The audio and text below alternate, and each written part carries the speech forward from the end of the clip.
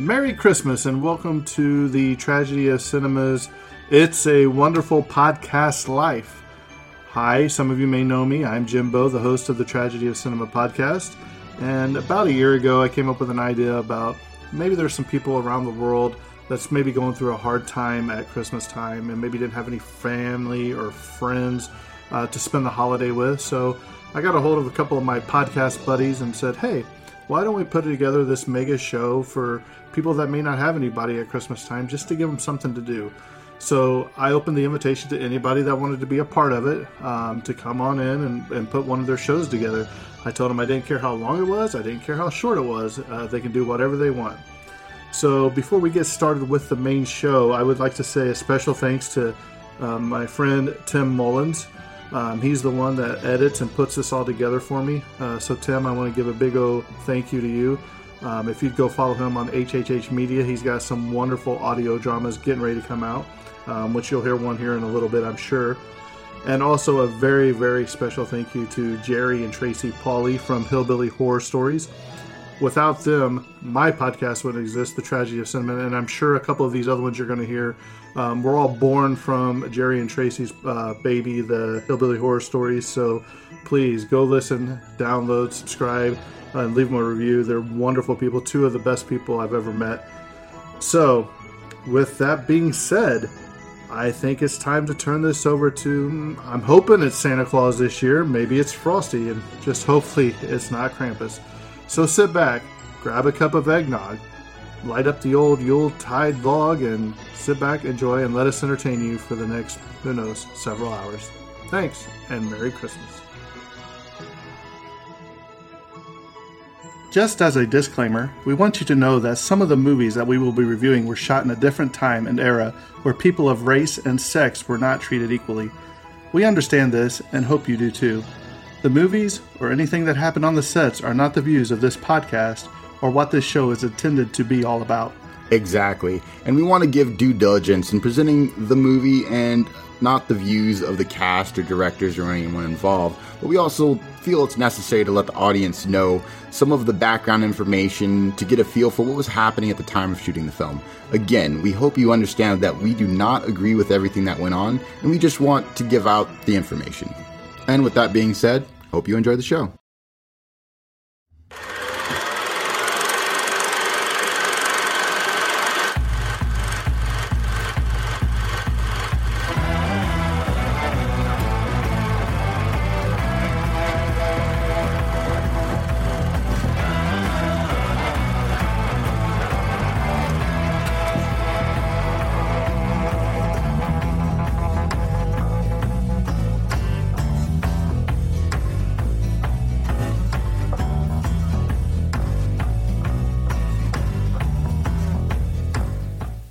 Thank you, one and all, and wish you a Merry Christmas and a Happy New Year. It's Christmas Eve in L.A. But a team of terrorists... You want money? What kind of terrorists are you? Who said we were terrorists? ...have their own holiday plans. And I'm telling you, you're just going to have to kill me. Okay. We do it the hard way. But the one thing they didn't plan on was New York cop John McClane. Got invited to the Christmas party by mistake. Who knew? You really think you have a chance against us, Mr. Cowboy? Yippee-ki-yay, mother... And you'll have it. They have already killed one hostage. This channel is reserved for emergency calls only. Lady, do I sound like I'm ordering a pizza? Come to Papa, honey. Really an American? Only if New Jersey counts. What does he think he's doing? Job. They're using artillery on us. You idiot. It's not the police. It's him. He's an easy guy to like. Welcome to the party, pal. And a hard man to kill. Bruce Willis. Die Hard.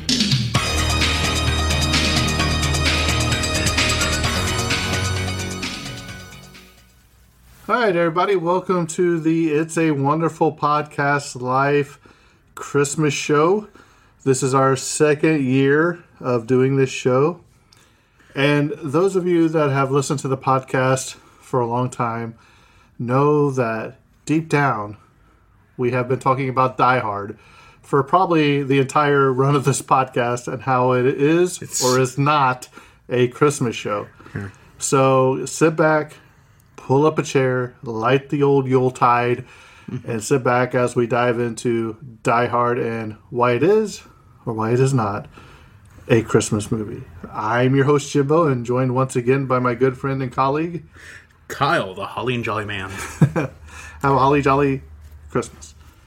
So, Kyle, I'm not going to throw any questions or anything out there to you. Let's just go ahead and jump into Die Hard because we have a lot to say. There is a whole lot of Die Hard in Die Hard, as it turns out. That's very good words from me. All right, so Die Hard, released on July 20th, 1988. Directed by John McTiernan. Writers include Roger Thorpe, based on a novel, which is also titled Nothing Lasts Forever. Then we have Jeb Stewart for the screenplay, and Stephen E. D. Souza for the screenplay. Producers include Lawrence Gordon and Joel Silver, and composers Michael Kamen. For the budget, we have $28 million in production. That'd be equivalent of $65 million today. For its opening weekend, it only made $600,851, which is the equivalent of $1.4 million today. Gross for the U.S. and Canada made a total of $83,844,093. That's incredibly accurate numbers. I'm surprised we got those. That'd be equivalent to basically $194.4 million today. And gross worldwide, it came out with a glowing $141,603,197, folks, which is the equivalent of about $328 million today. Ooh, technical specs here. We got shuffling papers. We have a runtime of 132 minutes, just over 2 hours. Sound mix was a 70mm 6-track and a Dolby Stereo for 4 channels. Next up for color info, this is a colored film. Aspect ratio, we have a 2.2:1 ratio for the 70mm prints and a 2.39 ratio by 1 for the theatrical prints. For the, I believe the DVD prints, actually. For the camera, we use a Panavision Panaflex Gold with a burp. Oh, doubled up. Stop drinking soda while doing the podcast, folks. And we have the Panavision C in E series and the Ultra Speed Golden and Cookie. The Cookie camera, everybody. And the milk. And the milk. It's like I said, cookies and milk for Santa, everybody. And we have the Cook Veritol lens. Film length, it's 7 reels in length. There are approximately 3,586 millimeters for film length. And let's see here, moving on to the very glowing awards. And that's a great drum roll from me. We have the 2019 Online Film and Television Association Awards and got the Hall of Fame Award. Then we have the National Film Preservation Board in the USA in 2017. It got the National Film Registry Award.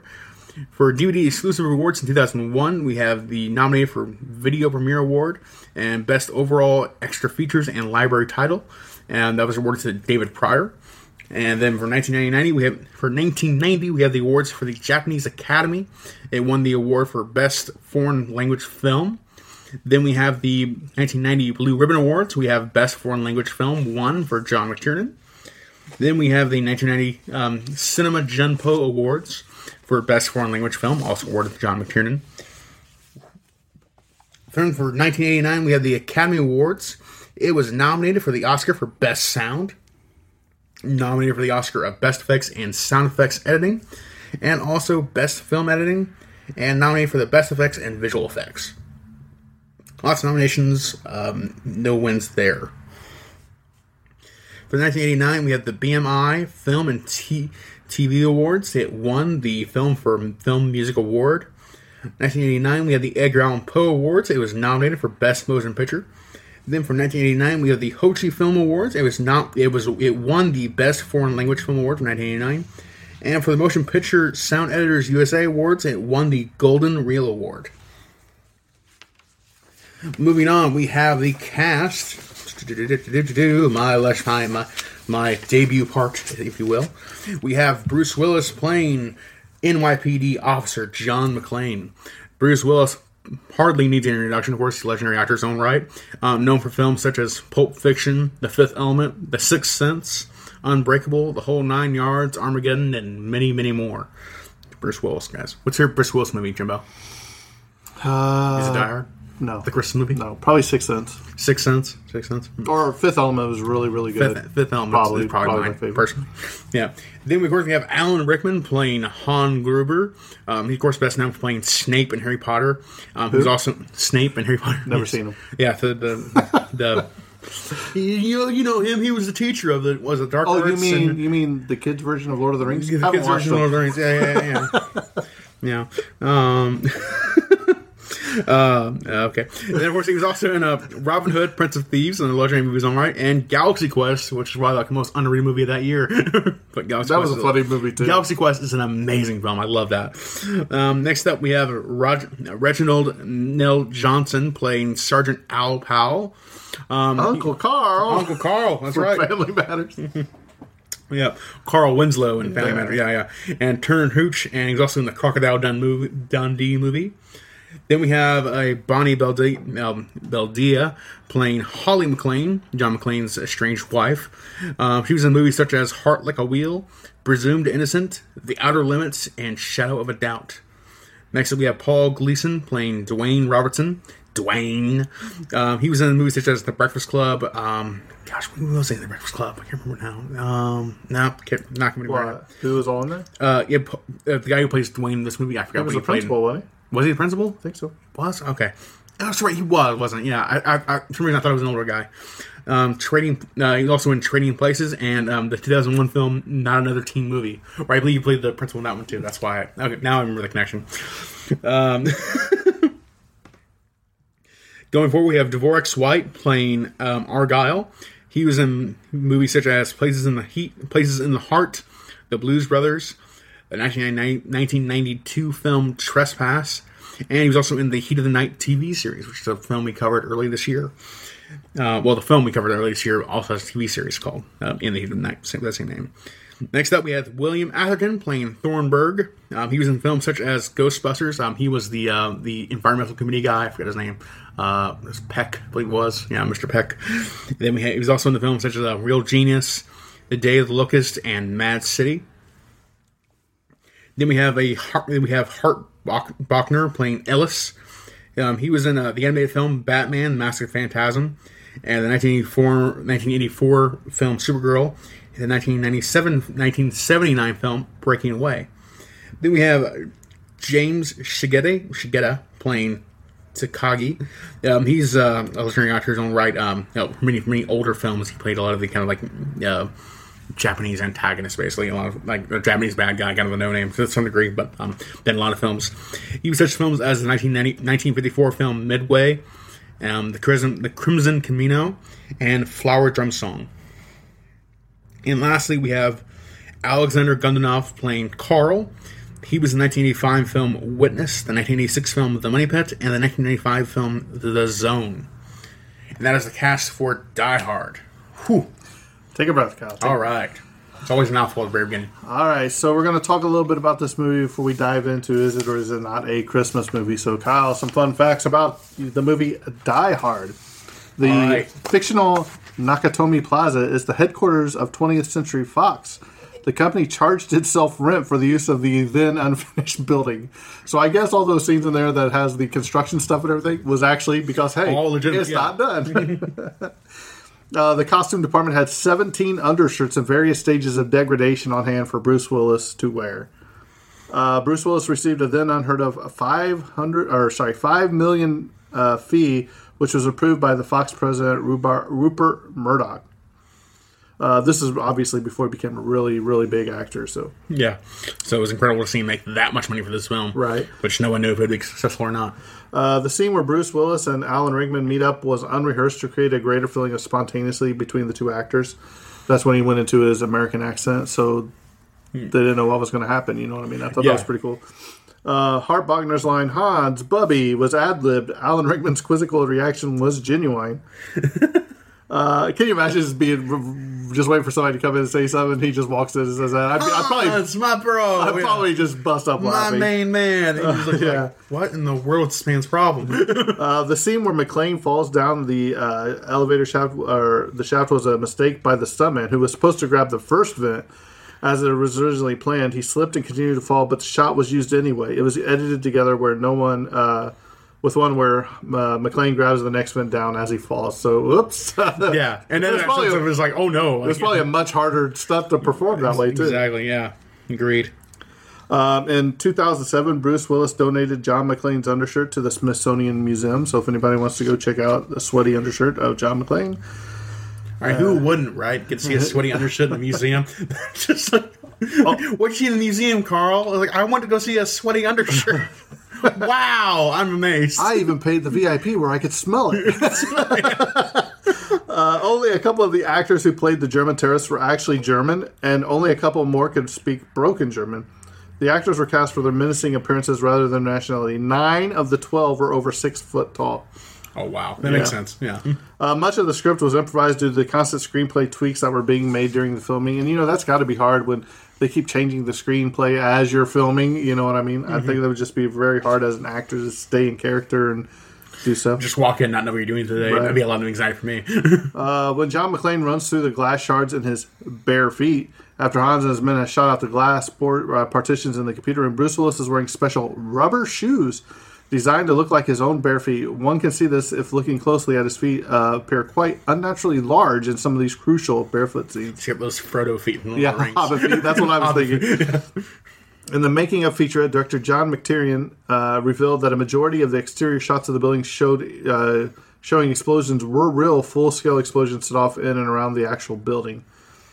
Ironically, Bruce Willis sneered at for being an all-American hero by the head German terrorists is actually more German than most of the villains in this movie. Alan Rickman was English, and Alexander Godunov was Russian. Bruce Willis was born on March 19, 1955, in West Germany to an American father and a German mother. So he was the most German of all the right. Yeah. Bruce Willis' exhaustion from his schedule, because he was also shooting Moonlighting at this time. Kyle, if you remember Moonlighting, it was a TV show in 1985. Yes, I remember that show. I was like, that was probably his first big role, actually. It was probably like 20 years before you were born, right? 85. Probably, yeah. No, I was born in 93. Man, I feel old. For Stephen E. Sousa to beef up the roles of other characters, giving characters like Al Powell, Ellis Argyle, and Richard Thornburg more personality and screen time. Mm-hmm. On Alan Rickman's first day of shooting, he filmed the scene where Hans Gruber first runs into John McClane. He made a jump off of a ledge of about 3 foot high, injuring himself when he landed and damaged some cartilage in his knee. He was told by his doctor not to put any weight on that leg, and he had to use crutches for a week. For the rest of the scene, when Hans Gruber is standing and talking to John McClane, Alan Rickman is standing on one leg for the entire time and has a leg brace on under his pants. It's always funny. It's such a simple thing. Like, just fall from this 3 foot height and you mess it up. Crumple. And then the next few weeks you're just suffering from it. It sucks being even a little bit older. Right. Bruce Willis has said that this is his favorite role as playing John McClane. Alan Rickman. That's why he did it 5 more times. Yeah. Alan Rickman nearly passed up the role of Hans Gruber, which ended up being his first film role. He had only arrived in Hollywood 2 days earlier and was appalled by the idea of his first role being the villain in an action film. To a degree, Rickman was right to be concerned, considering his performance as Hans Gruber was so held that the actor had to struggle being typecast as a player of villains for much of his career. Sheriff of Nottingham, Snape. Though Snape, I've heard, is not really a bad guy. It just depends on how you look at him. Maybe just misunderstood. I look at him as a terrible person, but... I have thoughts on Harry Potter. We'll get on those someday. Contrary to popular belief, that is actually Bruce Willis riding on the top of the elevator. You remember when he goes away? Yeah, really impressive. Good thing it stopped. Yes. While making this film, cinematographer Jan de Bont got trapped in a lift. This later gave him inspiration for the opening scene of Speed in 1994, which he directed. It's another great movie. Mm-hmm. Fantastic. Keanu Reeves and Sandra Bullock. Right. The fireball in the elevator shaft was shot with real pyrotechnics using a miniature shaft. The camera speed had to vary over the length of the shot because otherwise the fireball would appear to change speed as it moved up the forced perspective model. The effects people weren't sure exactly at what rate to vary the speed, so they rigged a manual variable speed control and did several takes changing the speed at different rates and then picked the one that looked the best. So, it's a good trial choice, and error. Just got to get it close as possible, and that's good enough. Bruce, and it looks great. Bruce Willis says he still gets squeamish when he sees his character pulling out the shards of glass from his feet. Don't blame him. That looks awful. Another scene that was improvised was when McClane meets Hans for the first time. Rickman does his best American accent here to try and fool our hero. The filmmakers have been trying to figure out a way for McClane and Hans to meet face-to-face before the film's climactic scene. So he did a really good job. After John put the chain around Carl's neck and sent him crashing into the wall, he sits down with his back against a pillar. Over his left shoulder, you can see the actor that plays Carl watching.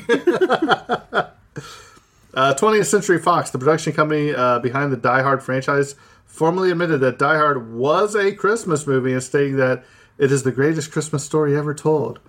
In a new trailer. Besides, like the birth of Christ. The birth of Christ, exactly. The 30th anniversary of the film series, thus ending the debate for years until your man, the main star, John McClane, said Die Hard is not a Christmas movie. So they keep this up themselves by saying it is a Christmas movie. Well, we'll get there, folks. Bruce Willis took the role of John McClane after it had been turned down by Robert De Niro. Did you see Robert De Niro playing John McClane there? No, probably not. But also, could you see Frank Sinatra playing Robert? Could you see Frank Sinatra playing John McClane? Absolutely. Did you get that fact going on there too? You did not. No. What? If I did, I skipped over it. Oh my gosh! Okay, I gotta own the plate now. Quick. Well, you know what, Kyle? You had the cast. You could have said who was chosen to be in for the roles, but you slacked. I've never slacked my entire life. I am a consummate worker. But no, I got to take a second just real quick here for a second. Because Frank Sinatra was originally offered the role of John McClane due to a contract clause when they originally bought the rights to the book to make this movie. And I believe he was 70 at the time, so clearly could not make the movie. He could have. So he declined, and then the role went to John McClane. John McClane, Bruce Willis. Down the line. But no, Frank Sinatra was originally going to play John McClane for a long time. The Deputy Chief John Robinson says that John McClane could be a blankety-blank bartender for all we know because of McClane's claim to be able to spot a phony ID. Prior to becoming a well-known actor, Bruce Willis was in fact a bartender, so he probably could spot a phony ID. Pretty good, too, yeah. When Powell circles the Nakatomi parking lot, McClane looks on saying, "Who's driving this car, Stevie Wonder?" As Argyle waits in the limo parking in the garage, Skeletons by Stevie Wonder is playing on the radio. Skeletons in your closet. The great song. Yeah, at 131 minutes, this is the longest of the Die Hard movies. Due to the tourist interest in the Fox Plaza building in Los Angeles, people are now forbidden from taking photos directly outside of the building. Oh, wow. Yeah. All right, Kyle, since you didn't do your job, I'm getting ready to do it. Are you ready? Go for it. These are the roles of John McClane. Tell me if you think yes or no they could have played him. Okay. Richard Gere. No. Sylvester Stallone. No. Harrison Ford. Yes. Mel Gibson. No. We gotta remember this is back in the 80s. So. I know. Still, no. Arnold Schwarzenegger. No. Clint Eastwood. No. I would love to see it, but no.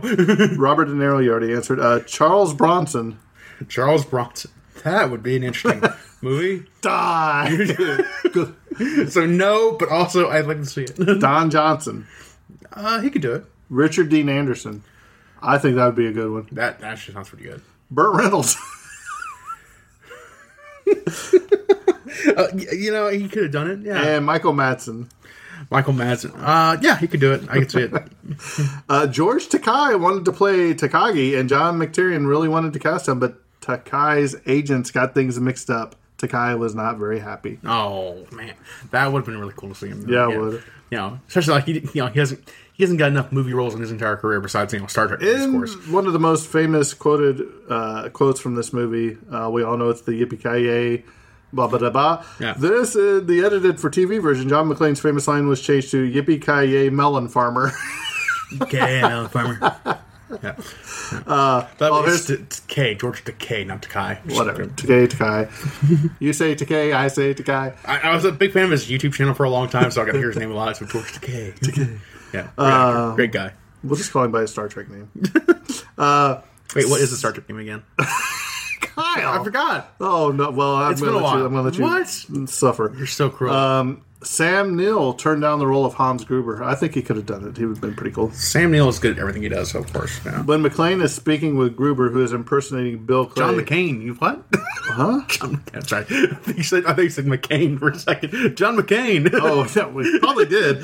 When McClane is speaking with Gruber, who is impersonating Bill Clay, there is an office direct behind Gruber. There are 3 names in order Degova, D'Souza, and DeBont, referring to production designer, screenwriter, and cinematographer. Sulu, got it. Oh, it was driving you crazy. Right? I don't know.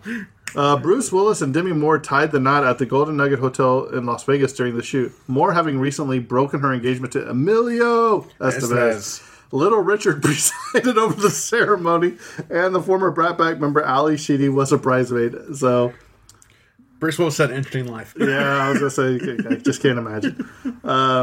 Here you go. What about John Travolta as the role of John McClane? Oh, I could see it, yeah. 20th Century Fox wouldn't allow it because Travolta was considered a has-been at the time. What? Wow, yeah. Wow, and this is like before Face Off and his whole career resurgence. But they did go back in 1989, and Bruce Willis and Travolta worked together in a little movie called Look Who's Talking. Look Who's Talking 2 and Pulp Fiction. Mm-hmm. All right, here we go for Holly Gennaro McClane. Linda Hamilton, yes or no? Yes, Linda Hamilton. Gina Davis. Yeah, totally. Deborah Winger. Yes. Michelle Pfeiffer. There's a lot of things I'll just say yes to right here, I think. Jamie Lee Curtis. Yes. Carrie Fisher. Yes. Kelly McGillis. Yes. I think they could have all done it, yeah. Yeah. I was like, well, how many female actors just can't play just a strong female? Like, she totally could. Unless you're like 20 years older than younger than him, then it doesn't make sense. Bruce Willis improvised the "Hi, honey" at the end of the film when Hans is holding Holly hostage. We talked about that, and we talked about that because they were all on that one list, so... Oh, here you go. I forgot to add. Kirstie Alley was considered for the role of Holly Gennaro. No. Okay. But the producer I just said, like, any actor could do it, then we heard that. But the producer of Cheers, James Burrows, wouldn't let her take the role. But then again, she started with Bruce Willis in Look Who's Talking in 1999. No, I'm thinking of Woody Harrelson. Woody Harrelson. I thought it was Bruce Willis for a second in Cheers for a few episodes. Al Pacino was considered for the role of John McClane, too. And Nick Nolte actually turned down the lead. Wouldn't he have been kind of up there though for like 40 years ago, like now, or 35 years ago now, or like whatever? For Al Pacino, he'd be kind of up there for the role for John McClane, wouldn't he? Not really, because he was just in Raging Bull in 1980, I believe. So it'd be 8 years after that. So I don't think it'd still be good. It's sellable, so it would have worked. Yeah. Several people involved with this movie also worked on the Ghostbuster movies. William Atherton played Walter Peck and Reginald Johnson in the small Ghostbusters in '84. Richard Edlund, who also worked on the special effects on the first Ghostbusters as well, and William Von Homburg, who played James, would go on to play Vigo, the Carpathian, in Ghostbusters 2. Oh, man. He who shall not be named. Do not read the actor's life story, by the way. Tom Berenger turned down the role of John McClane. I think he could have done it, too. Mm-hmm. The opening scene is actually filmed on an airplane that is being towed around in circles. Sure, why not? When it works, it works. All right, this is probably one of the most interesting facts I found about this movie. Bruce Willis suffered permanent hearing loss while shooting, no pun intended, scene in the Nakatomi conference room. When McClane kills the terrorist who said, "Next time you have a chance to kill someone, don't hesitate," by firing his Beretta through the conference table and gesturing afterwards. And he's like, "Thanks for the advice." He suffered severe damage to his left ear. As previously stated in Trivia Fact, the stunt weapons that are used by they have these engineered blanks, if you will, that they wanted to be extra loud and produced extreme muzzle flashes for the dramatic effect on screen. The close quarters under the table and the use of the plexiglass to protect the actor from flying shell casings and wood splinters further increased the sound effect. The reverberations of all that. Yep. In 2019, Willis said in an interview, "Due to an accident on the first Die Hard, I suffered 2/3 partial hearing loss in my left ear, and having to say, what?" The actor has worn a hearing aid for years, unbeknownst to most of his fans. And even now, recently, I remember like the movie. I think it was Cosmic Sin or whatever the name of the movie was. Most recently came out. He says he's almost he has to wear earpieces now when he's acting because he can't remember his lines because he has a neurodegenerative disorder, unfortunately. But also like he needs a hearing aid just to hear in the first place, and now he's to be fed his lines too to do any film. And most recently, we have the tragedy on the set of Rust. Recently Alec news today, Baldwin, not to so. avoid it all. By the time this podcast comes out, it'll be a few months old. Right, but right now, as we're recording this podcast, the situation of Alec Baldwin and the filming of Rust, we unfortunately they say it might just be scrapped altogether now. So I wouldn't be surprised. Right. I couldn't see a movie coming today, but we'll see. Painted backing wrapped around the 34th floor set to create outside LA. It was 380 foot long and featured animated lights and various lighting techniques to create day and night effects. It's still in Fox's inventory and is periodically used in other films. So, talk about a wrap around your car. They wrapped around the entire building. Yeah, it just got done. Yeah. The helicopter flying around the building near the end of the film took 6 months of preparation, and they only had 2 hours to film it. It took 3 runs and 9 camera crews. Everyone within 500 feet of the line of flight had to be an employee. I don't have their cast off the top of my head right now, but the two FBI agents are just Johnson and Johnson. Yeah, Johnson and Johnson, no relation. You guys are hilarious, man. I know, they're in the helicopter. Like, it's just like Saigon, man. Like I was in middle school. It kind of reminded me of Apocalypse Now with the helicopter pilot. Yeah, I know. Yeah, definitely like two crazy. Just like, oh my god. Yeah. For the shot where Hans Gruber falls from the top of the building, Alan Rickman was actually falling from a 21-foot high model. He was holding onto a stuntman and falling onto an airbag. To get the right reaction, the stuntman dropped Rickman on the count of 2, not 3. So he's like, dude, what? His real eyes going wide there. You're like, why? You said 3. Al Leong improvised a scene where he's eating a Crunch bar and a Mars bar a few moments before the SWAT team entered. I thought that was funny. He's sitting there with all that candy before the shootout. He felt the scene could use some comic relief. Leong made sure to ask director John McTiernan for permission, claiming that he didn't want to get yelled at for taking food. That'd be Kyle. Kyle be over to eat popcorn. Yeah, just going for it. Just going on it. Why not? The scene where John McClane tries to smash the window with a chair in order to get the attention of Al Powell required multiple takes because the glass window was too strong to break from a single blow, as depicted in the film. In fact, the glass window was so strong that Bruce Willis actually ended up breaking the chair before he broke the window. Willis and the crew can be seen having a laugh over this in the vintage making-of documentary. That's hilarious. And also, I totally understand, especially if they were higher up, those skyscraper windows, they have to compensate for the pressure difference at that height. So, they have to be really strong windows. So it makes sense they took a lot to break. As in the film, Reginald VelJohnson didn't meet Bruce Willis until the very end of the movie. So, that's pretty cool. On-screen body count, how many do you think, Kyle, on screen? Okay, I'm going to guess real quick. On-screen body count, including some police officers that died, I'm going to say right around 34. 21. Way off. The music cue where Powell shoots Carl at the end of the film was actually an unused track from James Horner's Academy Award nominated score for Aliens in 1986. So I thought that was pretty cool that they threw some alien stuff in there. Throughout the course of this movie, Bruce Willis's undershirt goes from white to solid army green, then changes to a mix of some white and some green. So, it's a heck of a night. All right, Kyle. That's all the fun facts we have. Now we're going to get down to the nitty gritty, grimy. Okay. Kyle, first of all, what did you think of this movie? And do you classify it as a Christmas movie or as not a Christmas movie? This is going to be fun. He's more excited than I am. Kyle's like, I don't really care. Yeah. Jim's got more fun than I am here. But no, Die Hard is an absolute classic, one of those premier action films that is so influential. Wait, what did you just say? One of those premier action films. Thank you. That's all. It is definitely an action film. Also, sure, Christmas film, why not? Now you're fired. We'll get to your why not pretty soon. But it's one of the most premier action films that is so influential even today. We wouldn't have films like John Wick or any other films like that today if not for Bruce Willis having this everyman hero who can just take down legions of bad guys and all kind of fun stuff too.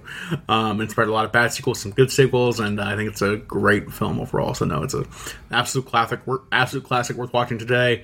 Bring your kids, why not? Who cares? It's R-rated, but it's still a fun movie. All that fun stuff, and I think it's a great film. As in terms of classifying it as a Christmas movie, I say sure, but I certainly don't feel strongly about it either way. If someone would say it's not a Christmas movie, that I say oh sure, why not? Which Jimbo will hear pretty soon. So Jimbo, what do you classify it as, and how much you like this film? Well, okay, let me go ahead and start. To me, it was just okay. When I think of action movies, I think of Rambo.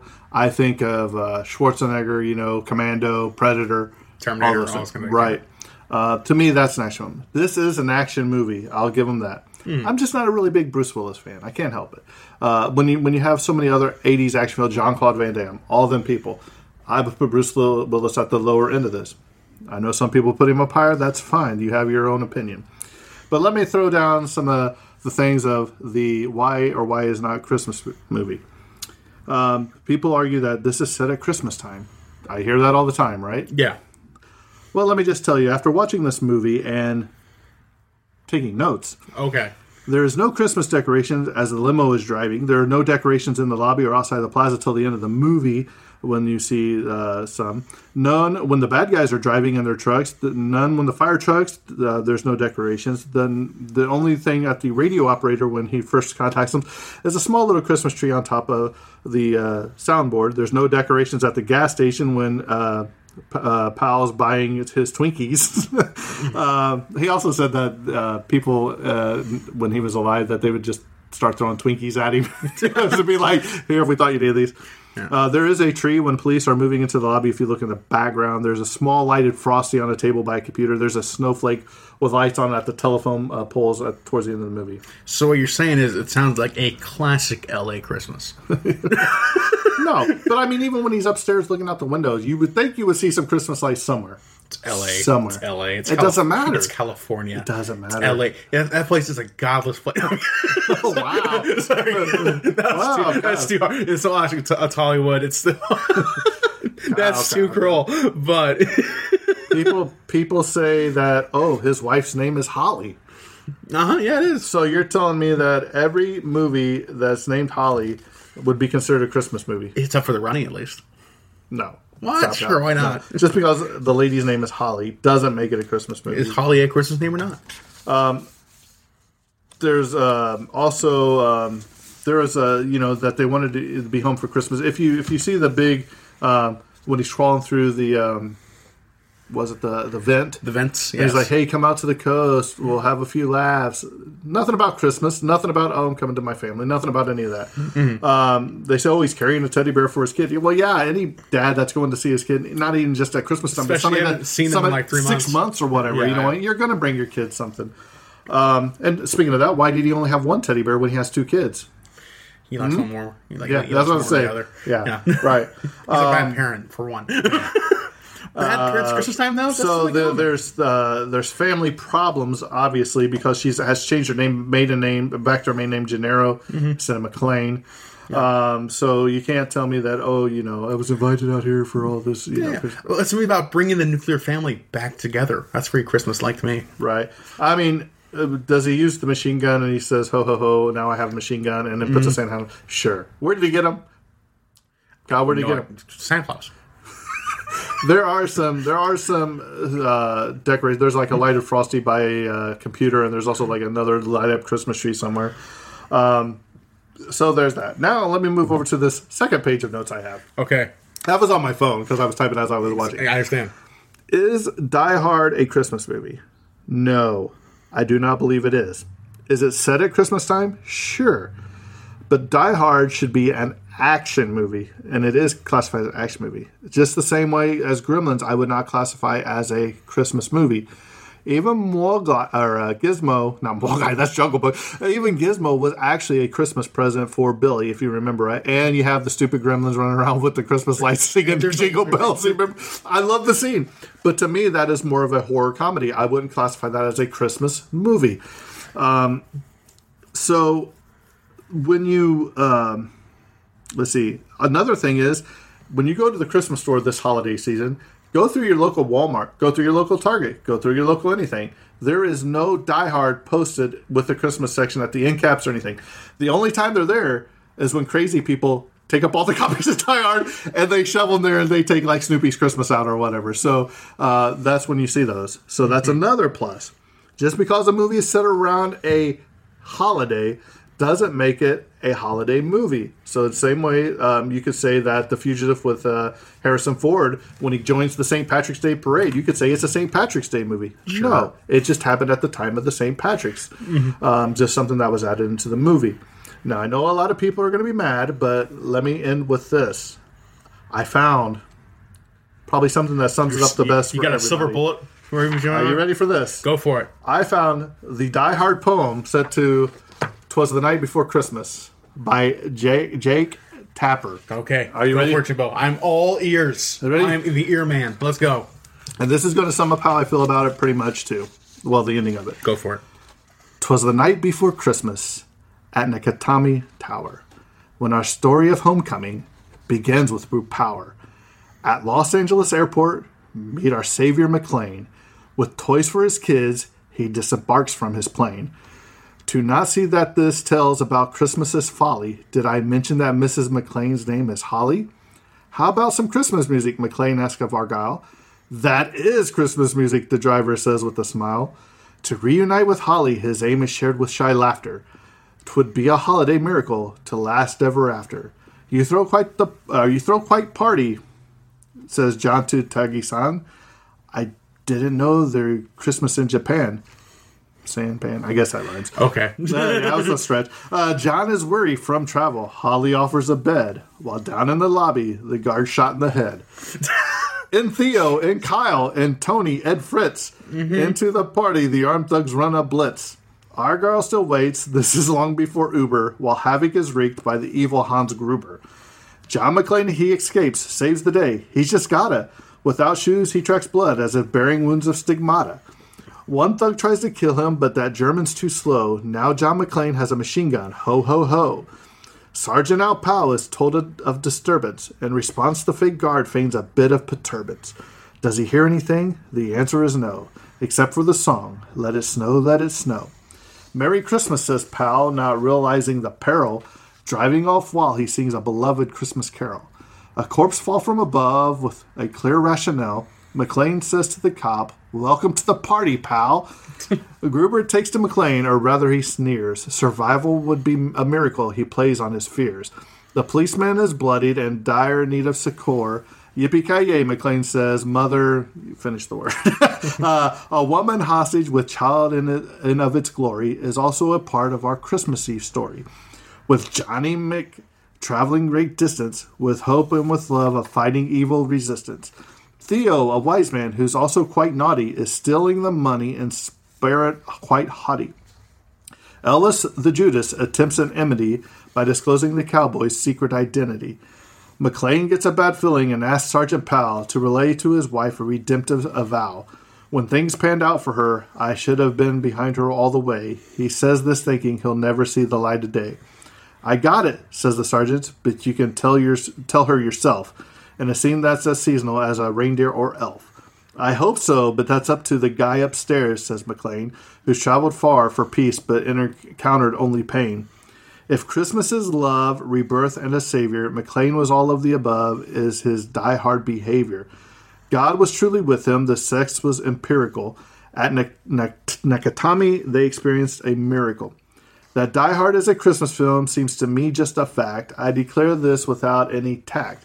But whether you agree or you disapproval won't cease, I wish you a season of love and peace. So, Yay! Jimbo, I came to the conclusion that it doesn't matter what I think. It doesn't matter what Kyle thinks. It doesn't matter what you think. It matters to you what you want. If you want to watch it at Christmas time, watch it at Christmas time. If you want to call it a Christmas movie, call it a Christmas movie. Just because I don't call it a Christmas movie doesn't mean you can't call it a Christmas movie. This has divided fans of movies for years. So I just thought that was a pretty cool poem that Jack Tapper, not Jack Trapper, that's Three's Company. Different guy. Jack Tapper that I found on his Twitter when I was searching up stuff. So I thought that was really well done, and I think he summed it up pretty well at the end, where it doesn't matter. I still wish you peace and happiness and Christmas cheer and all that. Christmas cheer, love and joy. So I know some of our fans will get a kick out of that. It was all about the Die Hard in the situation. So yeah, like I said, to me, it's an okay movie. Like I said, I'm not a big Die Hard fan. Well, yeah. Not a big Bruce Willis fan. I like action movies, so I would go as far as to say I think Die Hard Avengers is actually a better film. I think that. No, Kyle, no, you just started something there. So. Exactly. Maybe we'll get to that in a future podcast in the line. Right. Yeah, but also like on like in terms of like of me thinking it's a Christmas movie, it does play "Christmas in the Hollers" by Run DMC, so that gives it like a Christmas spirit in my heart. Nothing says more Christmas than Run DMC to me. Right. So that's it. That's our Christmas story for this episode. We hope you guys stay tuned because we are getting ready to have a lot of our podcast friends join us, sending in stories. Make sure you go listen to them, give them a review, tell them the Tragedy of Cinema sent you, and we hope that you all have a Merry Christmas. Absolutely. Merry Christmas. And to all, a happy good night.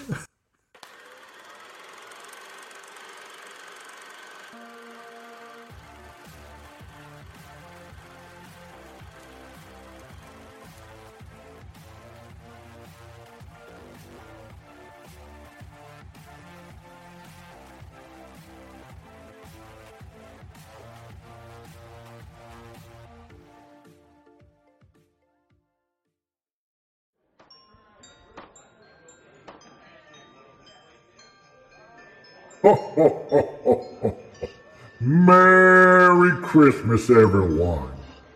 If you don't know who I am, my name is Kris Kringle. But since you've been so good this year, you can call me Santa. Except for you. Yes, I'm talking to you. The one in the car listening. You haven't been so nice this year, haven't you?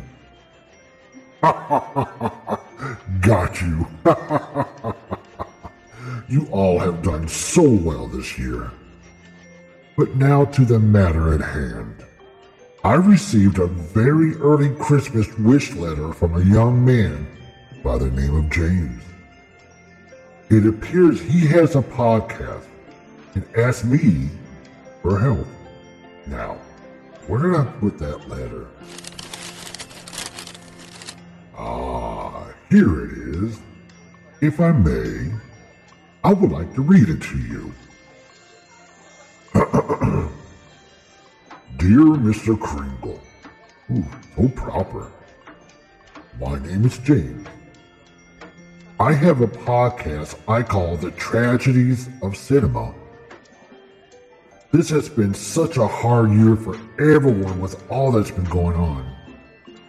I want to change things, even if it's just for a short while. Do you think maybe you can help me out? I want to have a Christmas special, but I don't know where to start. I do know that for the first special guest, I want it to be funny. Something that would put a smile on people's face. Do you think you can help me with that part? Oh, James, what luck you must have. I just received a package just this morning from a young lady. Where is that?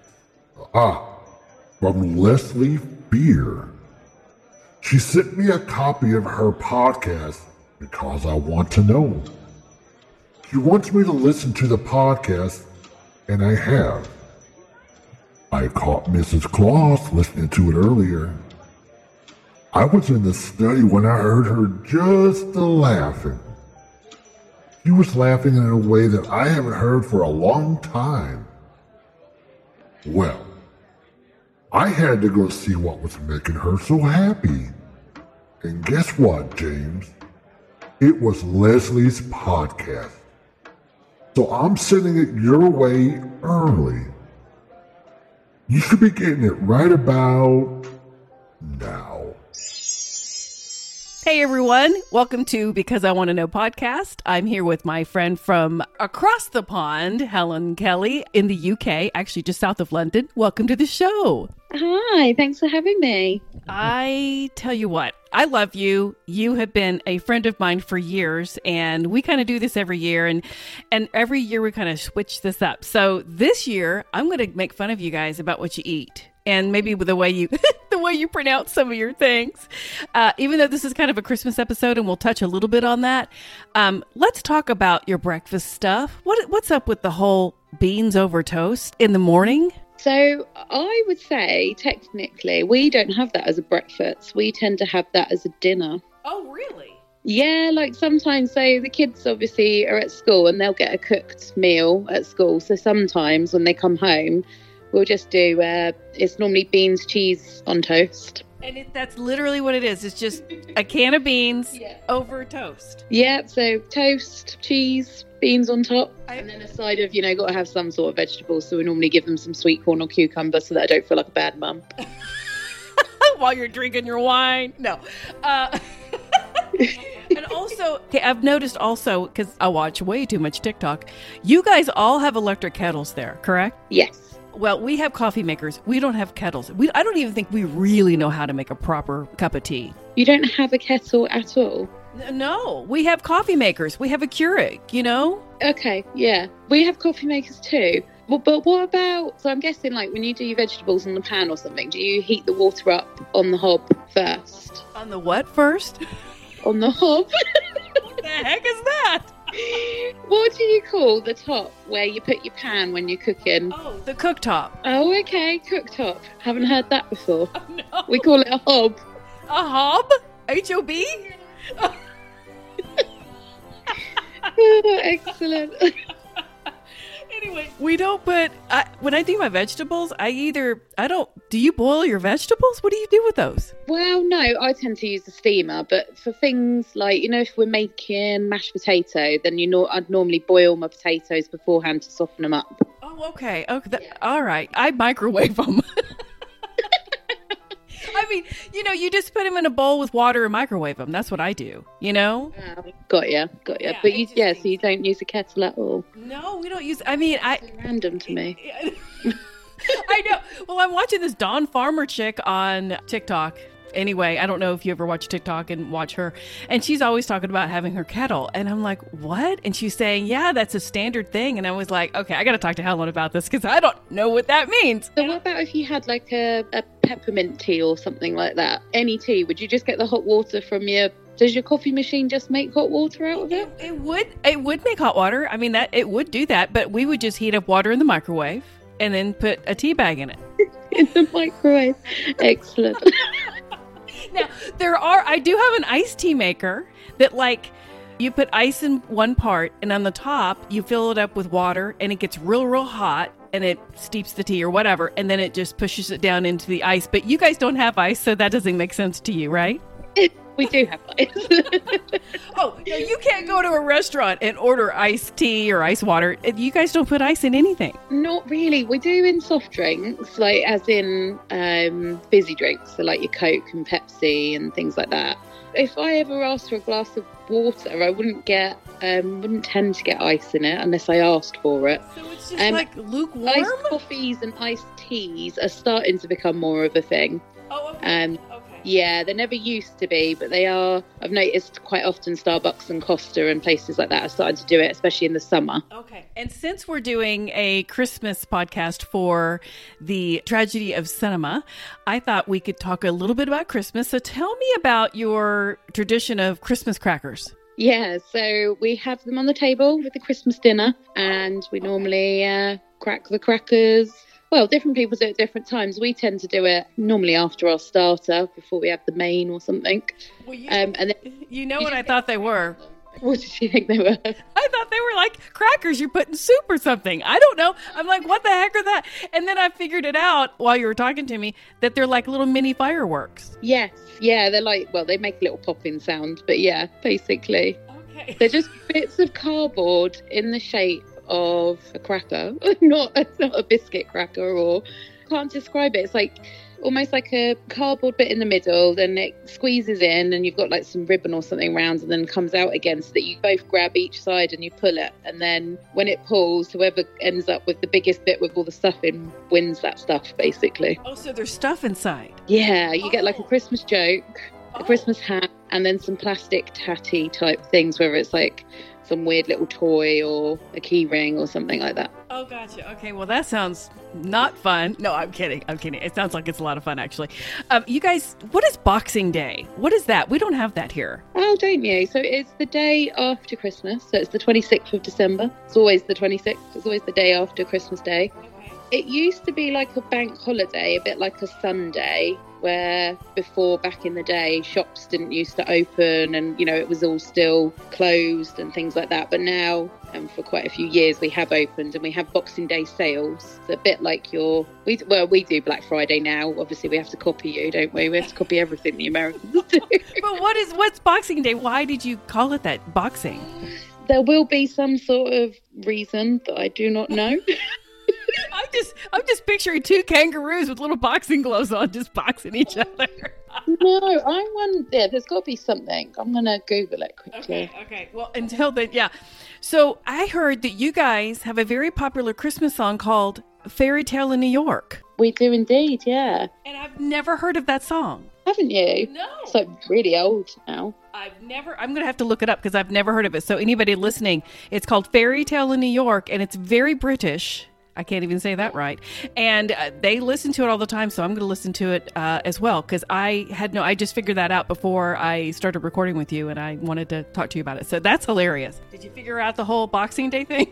Yeah, so apparently it comes from a time when the rich used to box up gifts to give to the poor, and Boxing Day was traditionally a day off for the servants, and the day when they received a special Christmas box from their masters. Well, that's sweet. No. You have to work Christmas Day, but you can have Boxing Day off. Yeah, well, at least they get one day off, right? Yeah. And the peasants rejoiced. Oh my gosh. Oh, that's so sad, but sweet too at the same time. Oh, and by the way, I do know that I found this out the other day. I was like, why? I Googled this. I said, why do every time I see a child that's in school in the UK, they're always wearing uniforms? And I'm like, is every single school a private school? Because only private schools here, the kids wear uniforms. And it's everywhere there. Every school, local or not, or public or not, they all wear uniforms, correct? Yes, and I think our version of what a public and a private school are different as well. If I was talking to someone from Canada a couple of weeks ago, and am I right in thinking that your public school is like, would it be like it's a better school, like a paid for school type thing, and a private school is the sort of government owned school? Is that right? It's actually the opposite. Oh, which is the same as us. I was getting confused. Yeah. Anyway, we'll ignore the Canadian guy then. Yeah. Private schools are like paid for schools, right? And their uniforms tend to be sometimes a little bit more posh looking, I suppose you'd say. But yes, our public schools, we have to wear uniform. The boys wear it for what we call primary, and I think is that your kindergarten, not high school, the years below high school. Yeah, we have elementary. Then we have the intermediate, and then we have middle school, and then we have high school. Okay. So middle school and the one before that, whatever that one was, they wear, even when my youngest was in what we call preschool, which is probably your elementary, he was wearing a uniform there as well. Well, I noticed because, you and I are friends and I follow you, and I always notice your kids are so handsomely dressed for school. But you know what I love about that? I love that every child is dressed the same, so you don't ever know the class that they're from. And to me, that is so much nicer and such a gentler way of allowing those kids to go to school and at least take one thing off the plate of something that they could be made fun of, Yeah. Totally. And it's always been a thing. Like, I wore uniform when I was at school. I don't know. I think there might be a couple schools that we have that might not wear uniform. But yeah, the general rule is there's normally a uniform. And yeah, like you say, it is nice that they're all wearing the same thing. Yeah, and there's none of this, you haven't got a Nike, whatever. And right, yeah. Okay, so we got to do a quick little word thing before we go. So we're going to do comparing words in the UK and United States. So the first word is eggplant. What do you guys call it? Aubergine. What? And I don't even know why we call it different things. Well, I don't even know what that is. Okay, aubergine, is that what it's called? Yeah, aubergine. Okay. And how do you say vitamin? Vitamin. I had to think because I nearly copied you and said vitamin. That's okay. Now, how do you say zebra? Zebra. See, you guys say Z for Z, and we say Z. Oh, isn't that funny? I never thought about you guys calling it zebra. Okay, also, and I know what you call sweaters. Yeah. Jumpers. Yeah. Jumpers. I don't even... Fused with, an actual jumper. I know, it's like, I'm thinking somebody jumping off a roof. Oh, no. Oh, and diapers. You don't call them diapers. What do you call them? No, nappies. What do you call dummies? Dummies? A pacifier. Oh, yeah. No, we don't. Dummies? That's going to give a kid a complex very early on. And also, because it is Christmas, you don't call nutcrackers nutcrackers. Nutcrackers as in... Are they called pantomime? Oh, right, yeah. We call them like so you go to the theatre and see a Christmas-related show. Oh, well, I just, the nutcracker things, they look like little soldiers, and they're in wood. Okay, yeah, that's... Nutcrackers. Oh, you do? I thought you called them something else. Okay, see, I don't know. No. Yeah, we call them nutcrackers. Well, and also, one more thing. You say Happy Christmas, we say Merry Christmas. Why do you think that is? I don't know. Yeah, we do say both, but we do tend to more happy. I don't know. Well, it is more happy. Maybe it's not very merry right now. But no, thank you guys for listening to just a little part of my podcast with one of my very good friends. Listen to me on Spotify, Apple, Alexa, Audible, anywhere you find podcast. And Helen, thank you for joining me on Because I Want to Know. And guys, Merry Christmas. Oh, Merry Christmas or Happy Christmas.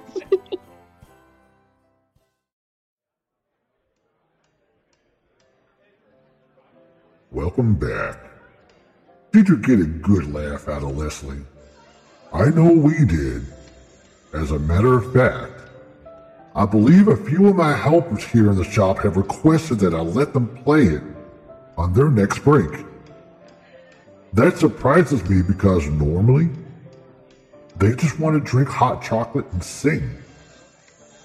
I'll be honest, I love a good Christmas song, but to hear it every single day, it's like the debate over whether Die Hard is a Christmas movie or not. It gets old. Oh, and just for the record, I say no. It's not a Christmas movie. But don't mention that around here. These little fellows here can get quite upset over that subject. So shh. Why? Let's get back to James's wish list, shall we? Santa, if you are able to grant my wishes, then I suspect you have already started to do so. I don't want to appear greedy, and I'm not, I promise. But Christmas is also about feeling good. Even in hard times like we're in now, we need to be reminded of the good at the same time.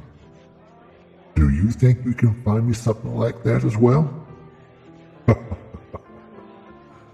I don't want to push my luck, but do you know any famous podcasters who would do that?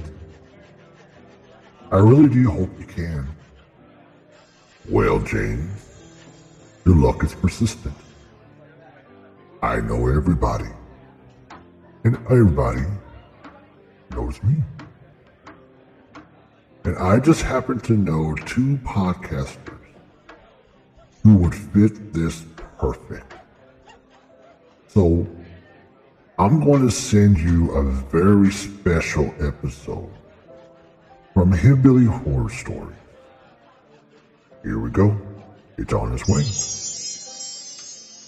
Hey guys, I'm Jerry. And I'm Tracy. We wanted to thank the guys from Tragedy in Cinema for including us in their second annual Christmas presentation. So thank you so much. Yes, thank you guys so much for having us. We really appreciate it. It was such an honor. I think you're going to really like this story. It's a little sad. I'm not going to lie. It made me tear up a little bit. But at the same time, I think it's an uplifting story that embodies the true meaning of Christmas. So enjoy. Thank you.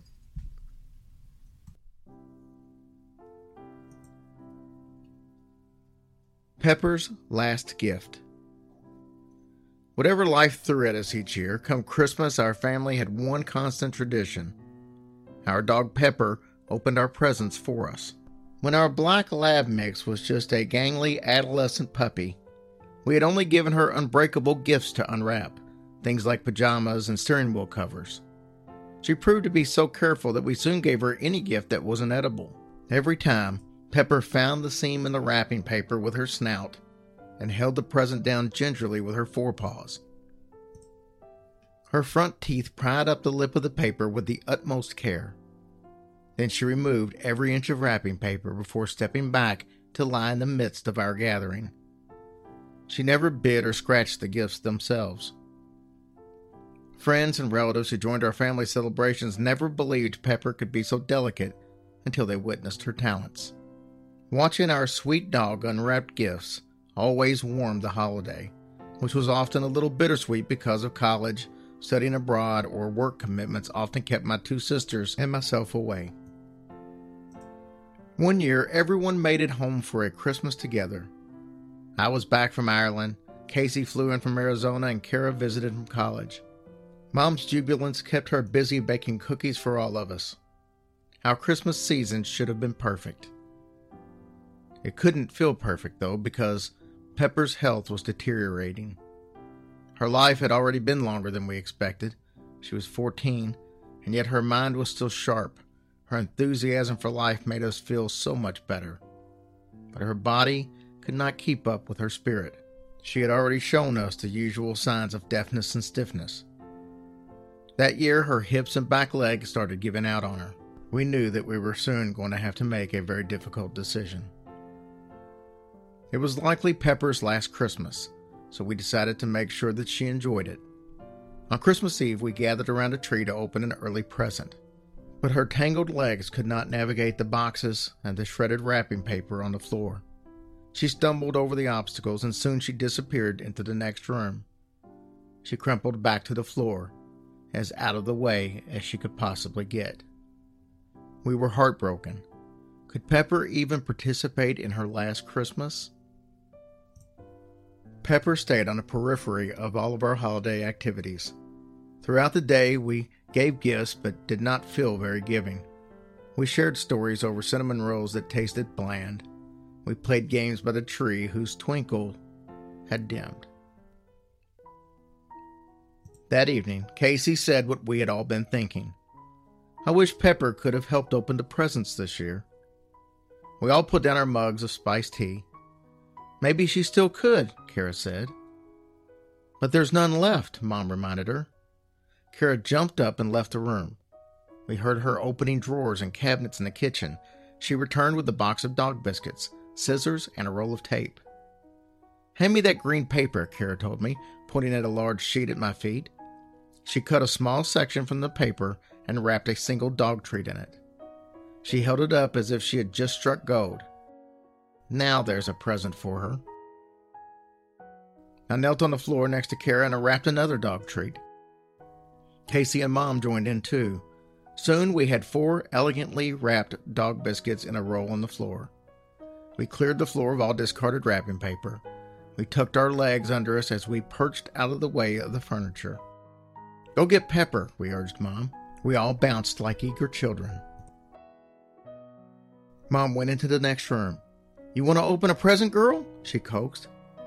In a moment, Pepper stuck her head into the room. Her ears were fully perked with anticipation and curiosity. She skidded on stilted legs to the row of presents. She sniffed all 4 in order and looked back and forth between them. She'd never had such a wide choice of gifts before. Soon Pepper selected her first Christmas gift. She nimbly turned the present over with her forepaw, just like she was a spry young dog once more. She tugged every last scrap of paper off the dog treat before she chewed it with her customary grace. Our family swelled with glee. Pepper licked the last crumb off of the floor.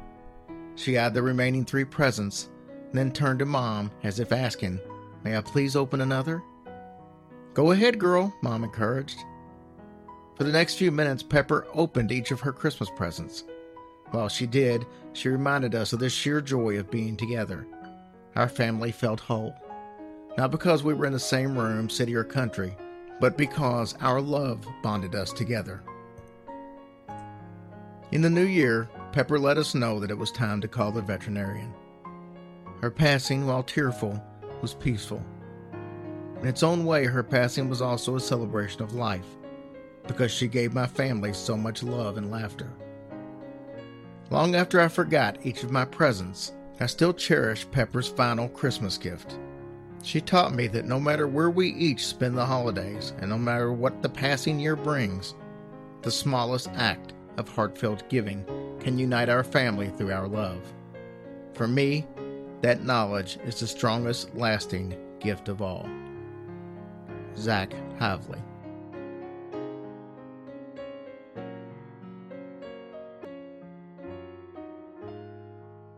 From our house to yours, Merry Christmas. There you go, James. Is that what you had in mind? Knowing you as well as I do, I'm pretty sure it is exactly what you had in mind. I have no doubt this will be a great Christmas special for you. But according to your letter here, you're not quite done, are you? I see a few more requests here. So let's read on and see how else we can assist you in adding this Christmas joy. The more Christmas joy you share, the easier my job is. So let's keep reading. I'm sorry to keep adding on to this letter, Santa. It's just that I keep thinking of new ideas to make this the best Christmas show ever. Clementine, did you hear that? What do you mean, heard what? You didn't hear that loud thump? Yes, I'm sure it wasn't the clatter of the Christmas ladder. Remind me to limit your Hallmark Channel time. Yes, you can get back to work. I didn't mean to hold you up. Now, where were we? Okay. Do you think it would be a good idea to add a podcast telling us an old classic Christmas story? I hope you do. It would be a good addition to an already awesome episode. What in the world is going on over there? What do you mean, nothing? There's a broken window in the shop. And look, there is snow blowing into the shop. Close the hole and clean up the snow before it ruins any toys. What is going on here today? Sorry, James. I need to deal with this. Let me send you one of my favorite podcast groups. I haven't listened to their Christmas episode yet, but I have no doubt Kind of Murdery will deliver. Now, don't let the name fool you. I have faith, and so should you. There you go. Take it away. Alright, guys, come on. Let's clean that up. Clementine, we talked about this. Come on, Terrence, stop throwing snowballs at the other elves. Warning. Kinda Murdery contains adult themes, explicit language, and descriptions of violence. It is not suitable for anyone, and we recommend you stop listening now.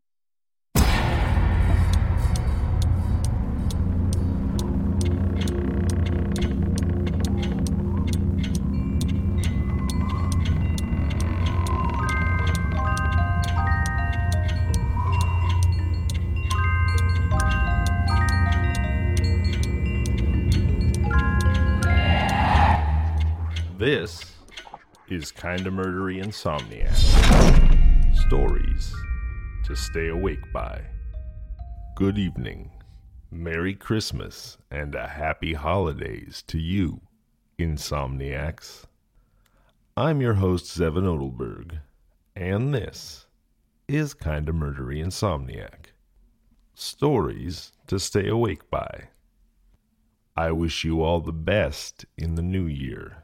Thank you for marching into darkness with me as a member of the Legion of the Bloodshot Eye.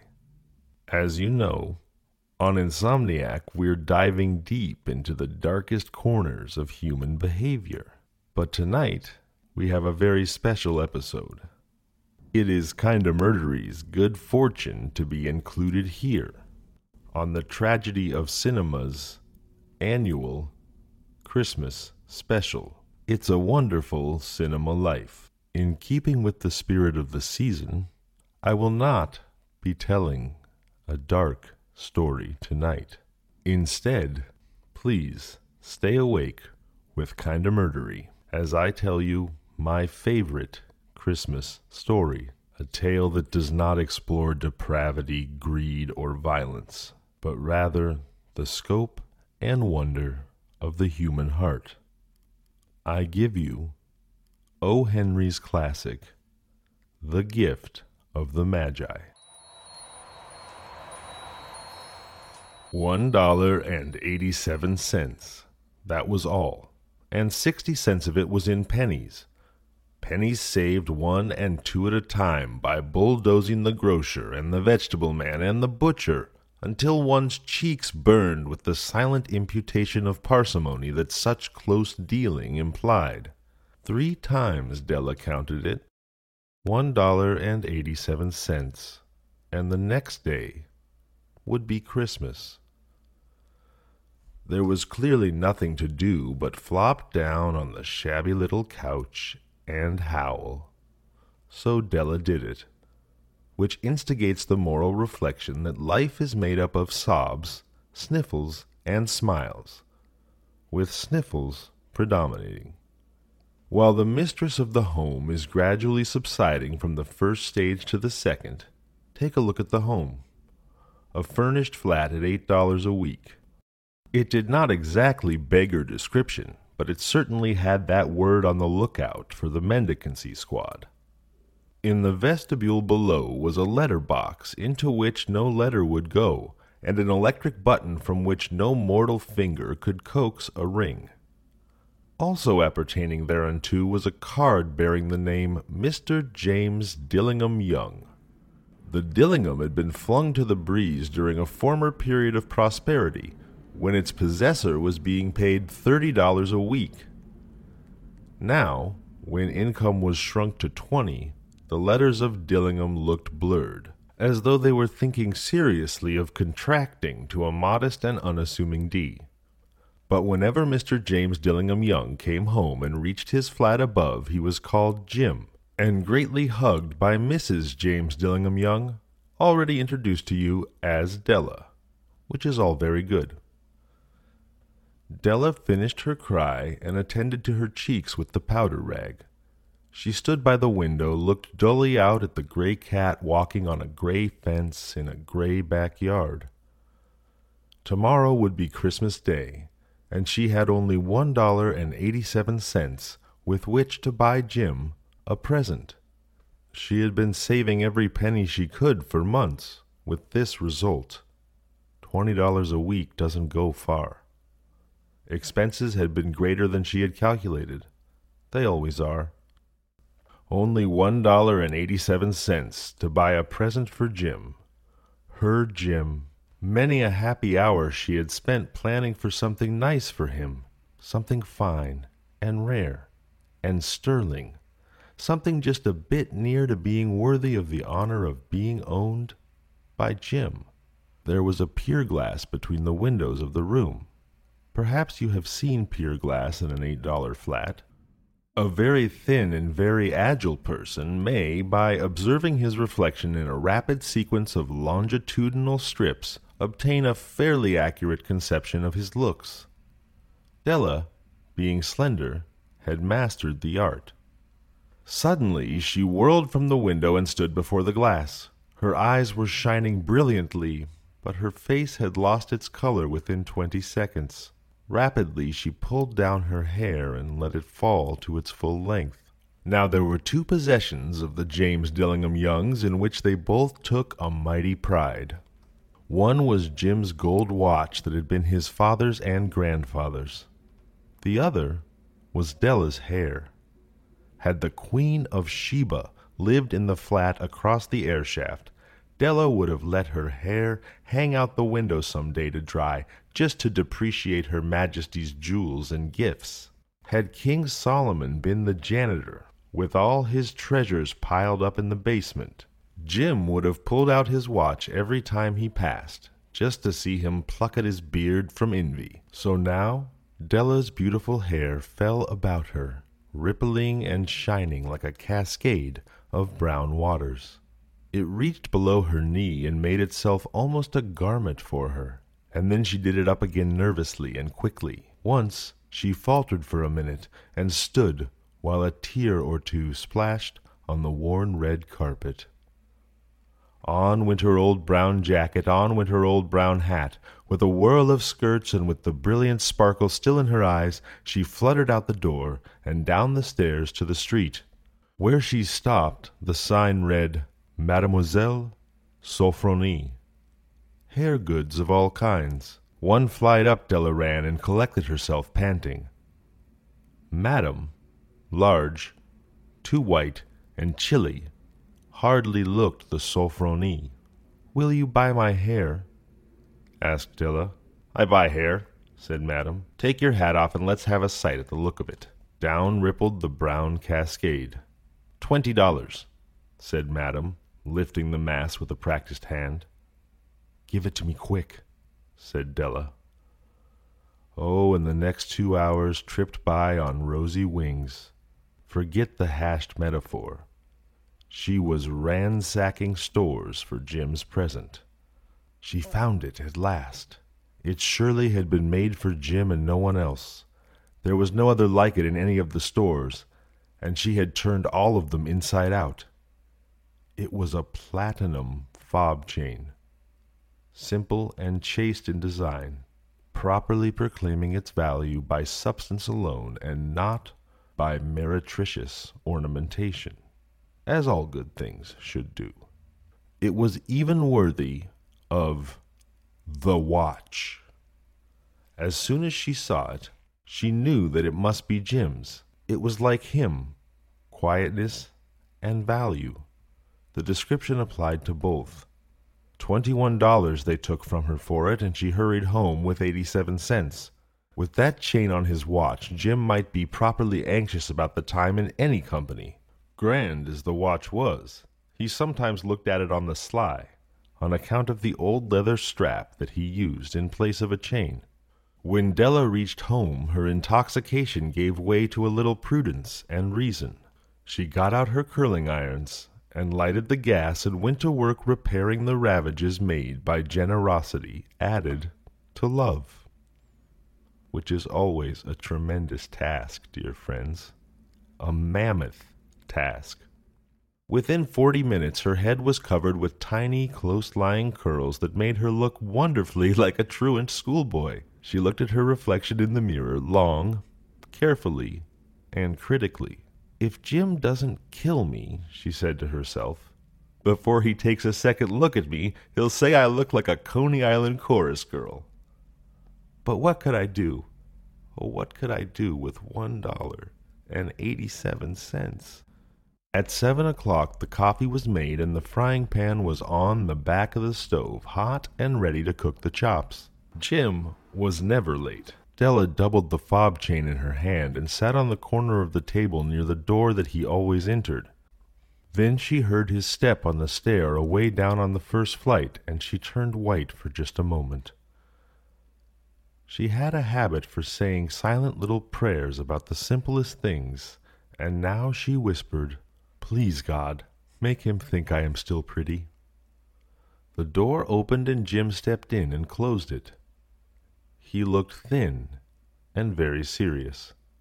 Poor fellow, he was only 22, and to be burdened with a family. He needed a new overcoat, and he was without gloves. Jim stopped inside the door, as immovable as a setter at the scent of a quail. His eyes were fixed upon Della, and there was an expression in them that she could not read, and it terrified her. It was not anger, nor surprise, nor disapproval, nor horror, nor any of the sentiments that she had been prepared for. He simply stared at her fixedly, with that peculiar expression on his face. Della wriggled off the table and went for him. "Jim, darling," she cried, "don't look at me that way. I had my hair cut off and sold it because I couldn't have lived throughout Christmas without giving you a present. It'll grow out again. You won't mind, will you? I just had to do it. My hair grows awfully fast. Say Merry Christmas, Jim, and let's be happy. You don't know what a nice, beautiful gift I've got for you." "You've cut off your hair?" asked Jim laboriously, as if he had not arrived at that patent fact yet, even after the hardest mental labor. "Cut it off and sold it," said Della. "Don't you like me just as well anyhow? I'm me without my hair, aren't I?" Jim looked about the room curiously. "You say your hair is gone?" he said with an air almost of idiocy. "You needn't look for it," said Della. "It's sold, I tell you, sold and gone too. It's Christmas Eve, boy, be good to me, for it went for you. Maybe the hairs of my head were numbered," she went on with sudden serious sweetness, "but nobody could ever count my love for you. Shall I put the chops on, Jim?" Out of his trance, Jim seemed quickly to wake. He enfolded his Della for 10 seconds. Let us regard with the discreet scrutiny some inconsequential object in the other direction. $8 a week or $1 million a year. What is the difference? A mathematician or a wit would give you the wrong answer. The Magi brought valuable gifts, but that was not among them. This dark assertion will be illuminated later on. Jim drew a package from his overcoat pocket and threw it upon the table. "Don't make any mistake, Dell," he said, "about me. I don't think there's anything in the way of a haircut or a shave or a shampoo that could make me like my girl any less. But if you'll unwrap that package, you may see why you had me going a while at first." White fingers and nimble tore at the string and paper, and then an ecstatic scream of joy. And then, alas, a quick feminine change to hysterical tears and wails, necessitating the immediate employment of all the comforting powers of the lord of the flat. For there lay the combs. The set of combs, side and back, that Della had worshipped long in a Broadway window. Beautiful combs, pure tortoiseshell and jeweled rims, just the shade to wear in the beautiful vanished hair. They were expensive combs, she knew, and her heart had simply craved and yearned over them without the least hope of possession. And now they were hers. But the tresses that should have adorned the coveted adornments were gone. But she hugged them to her bosom, and at length she was able to look up with dim eyes and a smile and say, "My hair grows so fast, Jim." And then Della leapt up like a singed cat and cried, "Oh! Oh!" Jim had not yet seen his beautiful present. She held it out to him eagerly upon her open palm. The dull, precious metal seemed to flash with the reflection of her bright and ardent spirit. "Isn't it a dandy, Jim? I hunted all over town to find it. You'll have to look at the time 100 times a day now. Give me your watch. I want to see how it looks on it." Instead of obeying, Jim tumbled down on the couch, put his hands under the back of his head, and smiled. "Dell, let's put our Christmas presents away and keep 'em a while. They're too nice to use just at present. I sold the watch to get the money to buy your combs. And now suppose you put the chops on."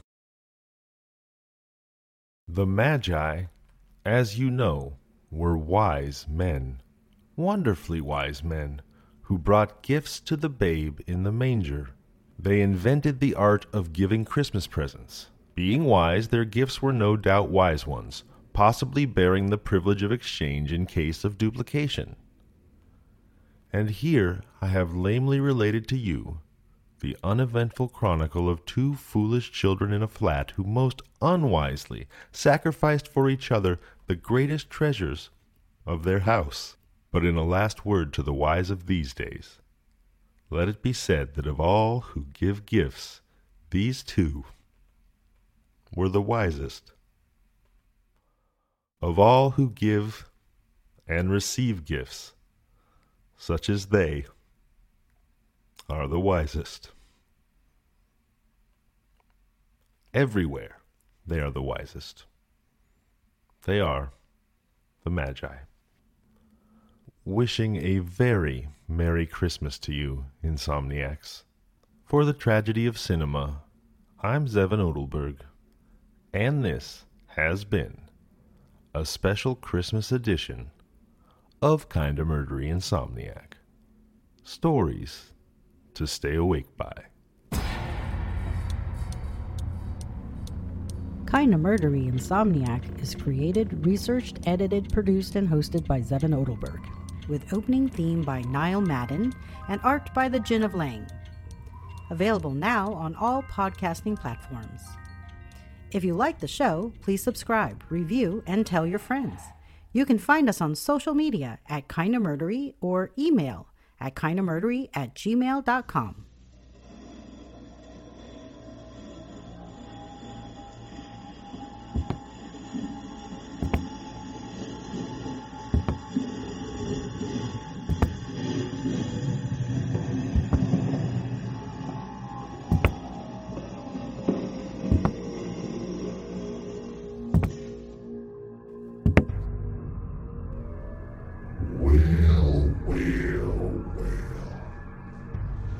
Were you lucky there? It would appear old Jolly Saint Nick is, a little tied up at the moment. It's about time I shut... No. It's about time someone put him in his place.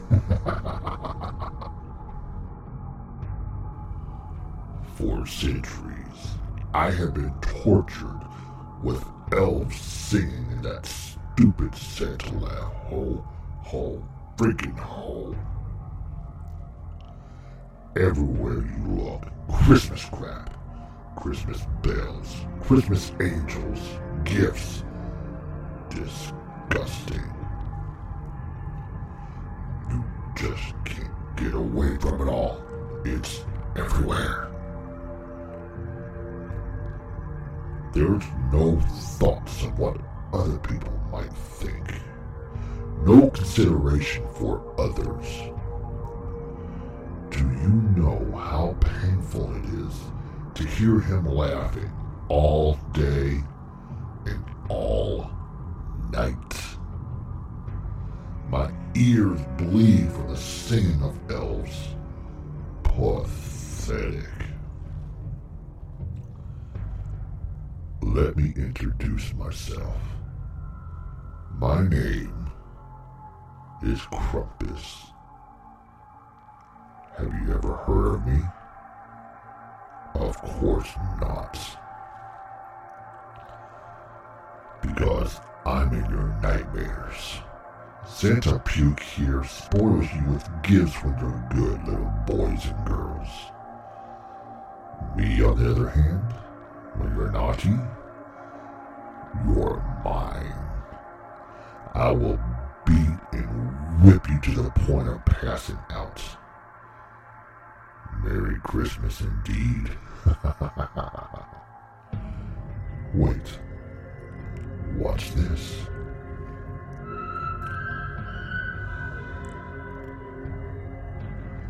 Oh, look. A love letter to Santa. I'm sure it's just more begging and handouts and give me this and give me that. Oh, look here. This one's from James. What are you begging for this year, James? Oh, how sweet. He has a podcast. How cute. And he wants help putting a Christmas special together. Makes me want to puke. Well, guess what, James? Santa isn't the only one with magic. I'm going to send you something from my own private collection. It's from a pretty little vixen named Sarah Dionatis. Enjoy her, Christmas story.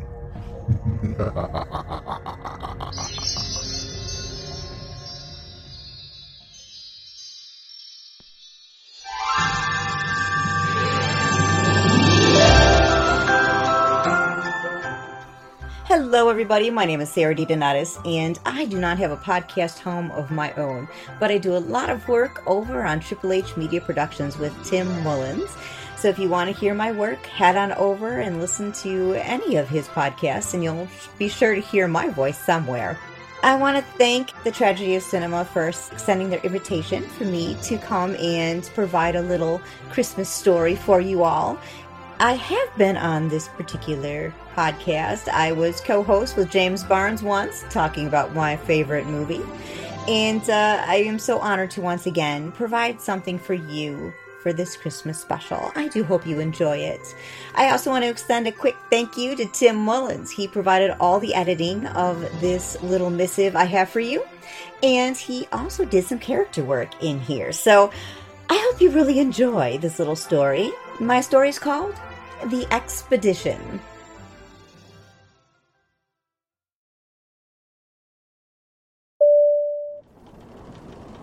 December 1st. Dear Diary. Oh wait, that doesn't sound scientific. Captain's Log. No, that's not it. Not everyone will appreciate my love for Star Trek. Scientific Log. Yes, that's it. Scientific Log. First day. Myself and the crew, that consists of one captain and one hunky first mate, set off from the south of Chile early this morning. I am on my way to the South Pole to study and prove some cutting-edge findings that I have made, plus put some scientific experiments into real testing. I am excited.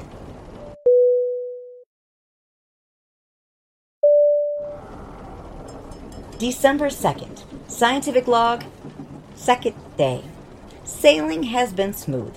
We are headed for the Straits, though, and I am not looking forward to that. I have my sea legs. I lived on a boat the year out of my doctorate program. I just wanted to get the heck away from a university classroom and overpowering professors. Bad memory removed, I'm happily taking pictures currently on the deck. It's beautiful out here, but cold. Glad we have a cutter, the only way to get through the ice.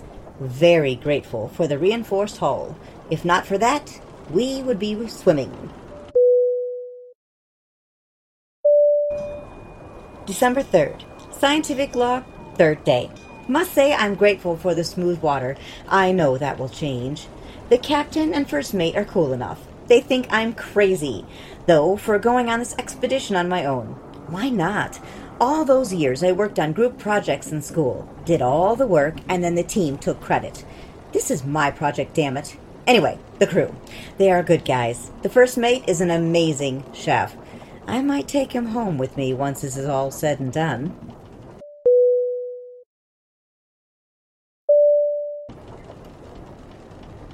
December 4th. Damn, the Straits. Not even there yet, but we'll be in the midst for 2 days. Things are already getting rough. I'll be back when I can. We have battened down the hatches. Ha! Who knew that was a line I would ever use in real context in a scientific log? December 12th. Well, this is the scientific log from day 12.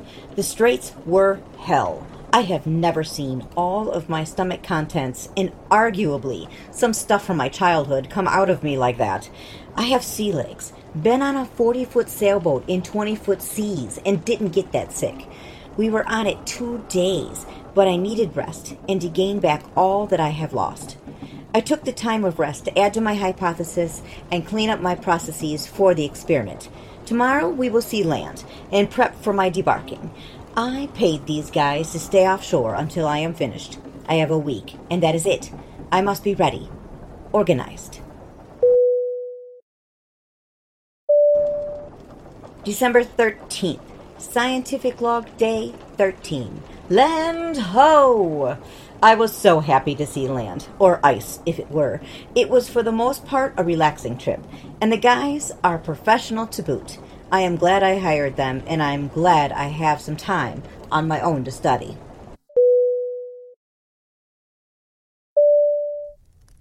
December 14th. I disembarked early this morning, took the 16-foot Boston whaler to the shore. It was only 30 yards or so no real seas. Then I headed up to a known outpost for scientists and those stranded. A small gray metal rounded building jutted out of the snow. After some digging to get to it, the door was found unlocked. Once inside, the air was thick with dust. It was quiet and barren. The first room was all science: a ham radio, some communication equipment, a desk, a wooden church pew, and some shelves. Once past there, walking back to the second room, a small jet-out with a head saves me from going to the bathroom outside. And in the back room, a couple bunk beds. This will do. No power, but some boxes of candles were neatly placed in the office area. I have lived in much less.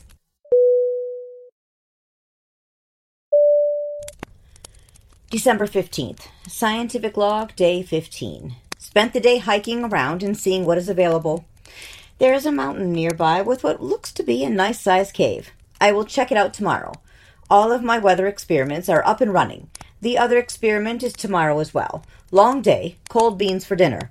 I sure do miss that first mate.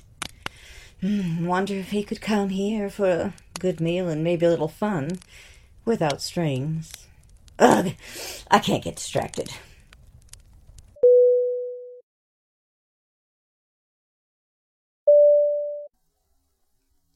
December 16th. Scientific log. My last experiment will run for the next 2 days. Then I will finish up and head home. I am looking for any issues with the snow caused by any pollution that makes it this far south. My equipment is new, and I hope it works. After some hiking, I found a good place to secure the testing equipment and took some core samples around the site. I didn't get to the cave. Tomorrow, for sure.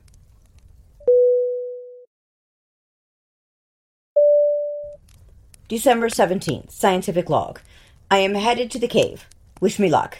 A diary. A diary cannot wish me luck. But wish me luck anyways. I shall record my findings in the field. I would hate to die without a good story as to why I died. December 17th. Scientific log. Supplemental. I have always wanted to say that. I hiked the better part of the day. I had to hunker down for a bit as a snow squall blew up out of nowhere. Took advantage of the time to journal in my private diary and eat some food. Jerky it is, for the third day. It got late. This cave is much farther than I anticipated. Glad I brought a knapsack. I dug out a small shelter and slept in the field. December 18th. Scientific log. Woke early. Love that knapsack. Kept me relatively warm. Would have been better with a certain first mate cuddled with me. Ugh, my one-track mind. Ate another piece of jerky, a foodstuff I wish to never see again as long as I live, and headed for the cave. On the way, I picked up my equipment and placed it in my pack. 1 day early, but these snowstorms might swallow them up, never to be found again, even with GPS trackers on them. I hiked for a few hours. A storm is brewing, and it is getting really dark, which is good, because the darkness gave me cover as I approached the mouth of the cave. I approached with caution, and then... December 19th. Scientific log. It's midnight, and I'm writing this in hiding. A voice log would give me away. If it hadn't happened to me, I would not believe it. I must get home. I must leave this place. Tomorrow, I haul ass to the shore, and I am out. Thank God I have pictures proving my experience. This is the location where hell exists, and I am not safe where I am. If it were not so dark and stormy out, I would pack up and leave now. There are little comms with the ship. In fact, I have to be on shore to reach the captain via walkie-talkie.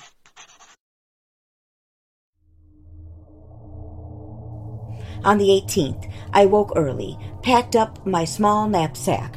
When I left the scientific shelter, I had grabbed my trusty 9mm and some extra ammo and a good amount of jerky, unfortunately, and filtered water. So happy I brought all those provisions.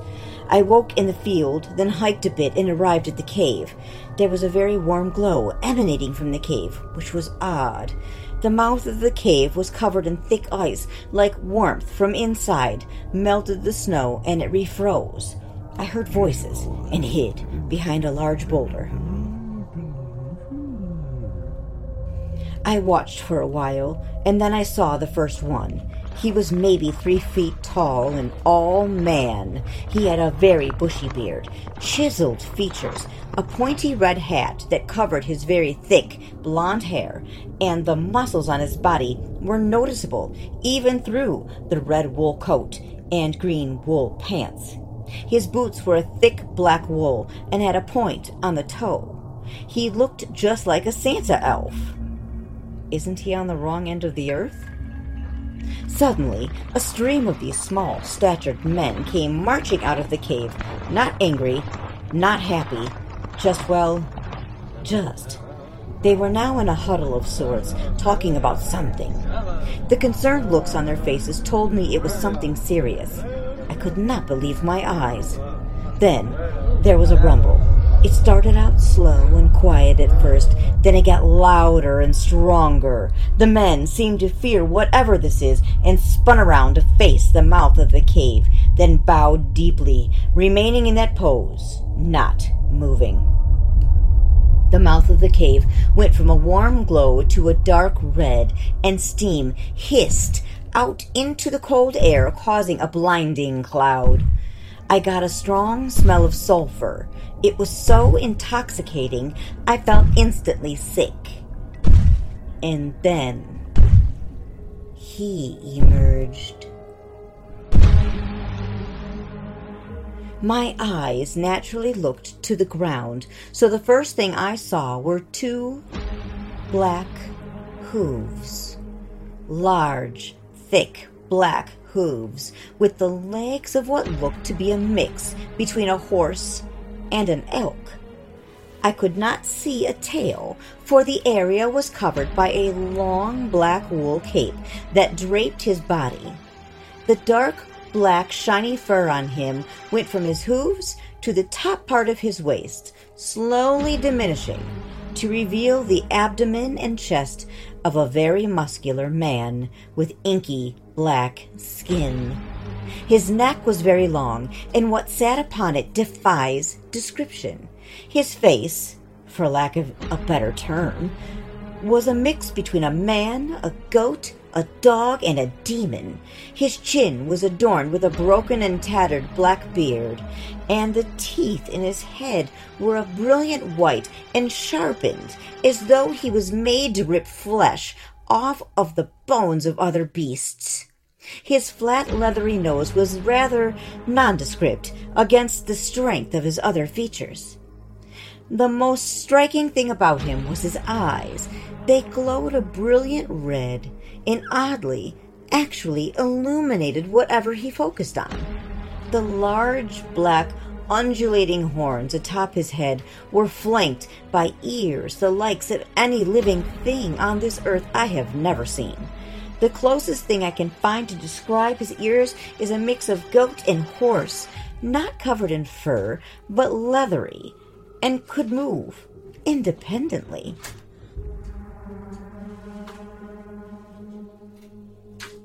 I'm waiting for whatever noise is being done.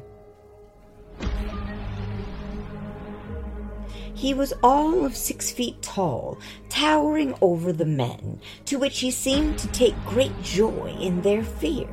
He was such a vast contrast to the small, muscular men trembling before him, and if I didn't know better, I would guess this beast before me was Satan himself.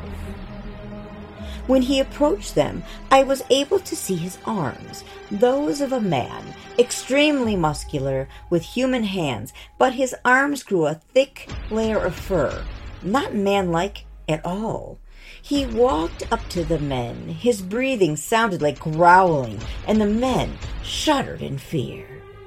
This beast started pacing back and forth in the area of the mouth of the cave, while the men bowed. When he exhaled, it was a wheezy breath through his nose, and great plumes of mist formed around his head. He stopped, as if to catch his thoughts, and then, in a booming voice, he began to talk. Bring me my basket and my whip. Now, peasants! Get my swips! I have to meet with the boss man in 24 hours. Where are my horses and chariots? Bring them at once or die. I noticed the men running like scared little children. This beast seemed to take great joy in their suffering. He let out a laugh, and then I saw it. A grossly dark, deep blood-red tongue that stretched out of his mouth for what seemed like 10 feet. It was thick by the mouth and tapered to a point of sorts at the end. The very tip of the tongue split like a serpent's. It dripped with saliva and moved with a dexterity the likes I have never seen before. Where are my peasants? I gave you orders. They quickly brought his items, a large wicker basket, so large it could easily fit 3 of those men inside, that had a leather strap that he slung over his shoulder. In that basket he placed a long black leather whip, sticks of varying sizes, and what looked to be switches from a willow tree. Another group of small men brought forth 2 beautiful black horses with glowing red eyes, who were bridled to a chariot made of what looked to be black leather. Good. I'm ready. At this time, another man brought him a long chain. It was shiny and silver, and with great strife on his face, the monster placed it on his shoulders. This damn thing. This binds me to earth and separates me from the believers. If only I can get my hands on them and... He lifted up one of the men standing nearest to him with his serpentine tongue, raised him above his head, and with his bare hands tore him in 2, throwing his lifeless body to the ground. I stifled a scream. If it wasn't so impossible to believe, I would say there was a human nearby.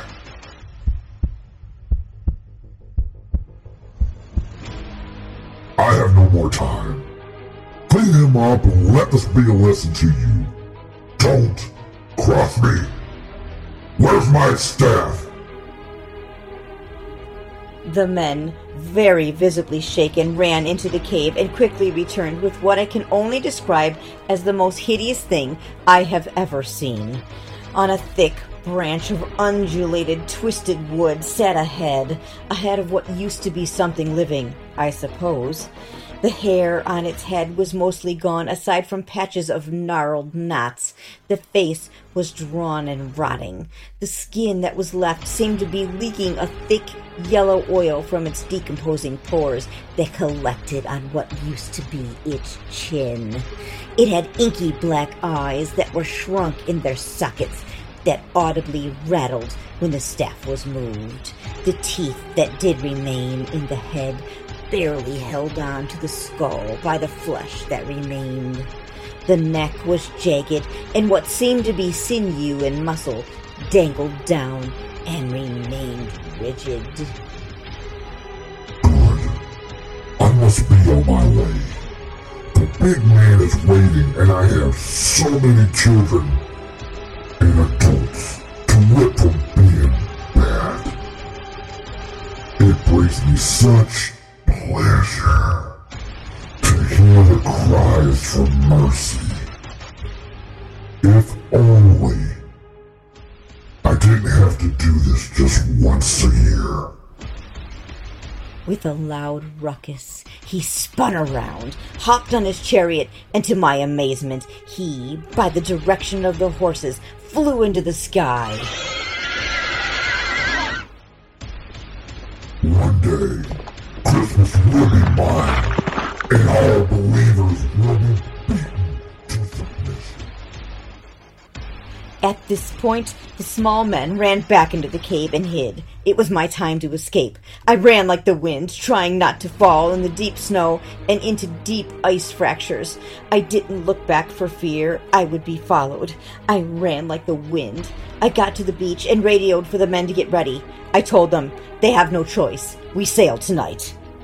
Once on board, I sat and calmed my nerves. I spoke not a word to the crew about my situation because I realized it would not be believed. Once able to gather my thoughts, it hit me. What I saw was Krampus. He lives!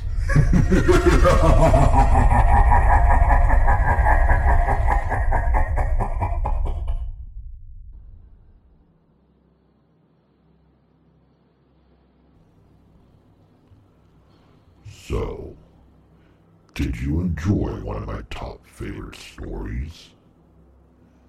Before you answer that, you best think twice about your answer. I have no problem making an extra trip this year. It feels so good to finally be in charge. To have the power. Not the power to spread light and, cheer. But to spread the darkness and fear. The way things are supposed to be. So, James, did you like that last story I sent you? Did it scare you? Let me guess. You wanted some Christmas story like that action-packed Christmas movie, didn't you? Oh, what was that called? Oh yeah. Die Hard. Well, guess what? Die Hard is not a Christmas movie. It's full of violence and evil. The way I like it. Wait. Now that I'm in charge, that would make the perfect Christmas movie. Let's see Hallmark play that one. Violence and evil, they never die. They never die. Now, why does that sound familiar? Oh, wait there. It sounds like I have something to take care of.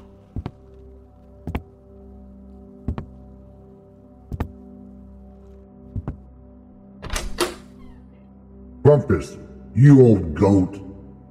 What do you think you're doing? What does it look like, brother? I'm taking over. You'll never get away with this. Where are my elves? Hiding, like good little children do when evil is around.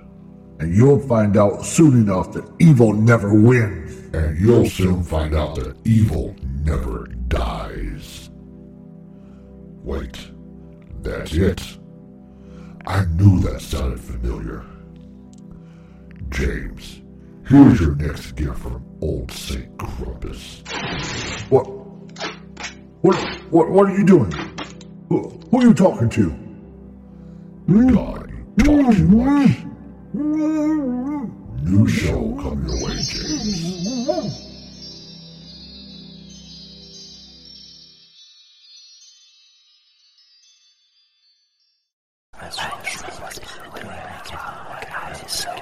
The Evil Never Dies podcast.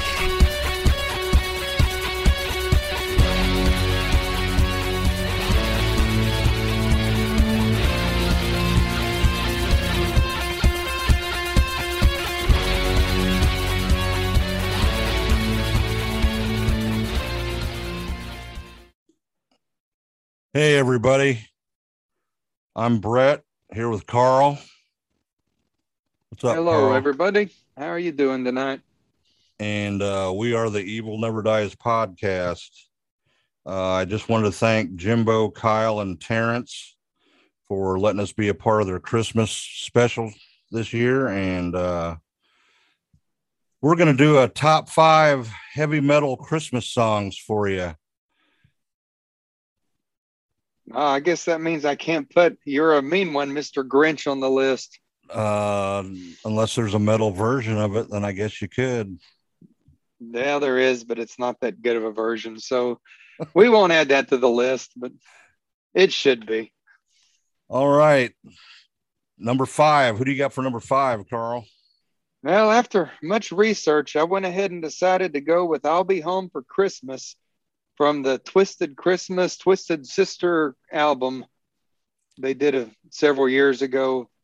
It's a duet with Dee Snider and Lita Ford. All right. I hear you there. It's a good song from that album. It's pretty serious. Most of that album is sort of cheesy, but they took that song real serious and did a good job with it. All right, cool. Number 5, I have the band Venom, Black Christmas. Oh, wow. They're like the original black metal band, man. They were the gods of black metal, yes. Yeah, and that's off the Metal Punk album in 2009. Yeah, that's a good pick. Yeah, they were hard, man. Oh yeah, Venom's hardcore to the bone. All right, number 4. Who do you got for number 4? Well, this is sort of an interesting choice. I'm sure everybody remembers Spinal Tap. Oh, yeah. Well, Spinal Tap did a Christmas song? They actually did, called Christmas with the Devil. Really? And it's actually sort of seriously done, and it's kind of evil sounding. The lyrics are pretty dark and demented for them. Wow. I'll have to check that out for sure. I enjoy playing that song. It kind of gives people and they'll look like, what in the world is that? So that's sort of my fun / parody, but not really parody song. I've got a pretty serious list for Christmas. Well, speaking of parody fun songs, my number 4 is AC/DC, Mistress for Christmas. Oh, goodness. off the Razor's Edge album in 1990. I used to play that song on the radio like 4 times a day on the radio station up in Illinois, man, where I'm from. Yeah.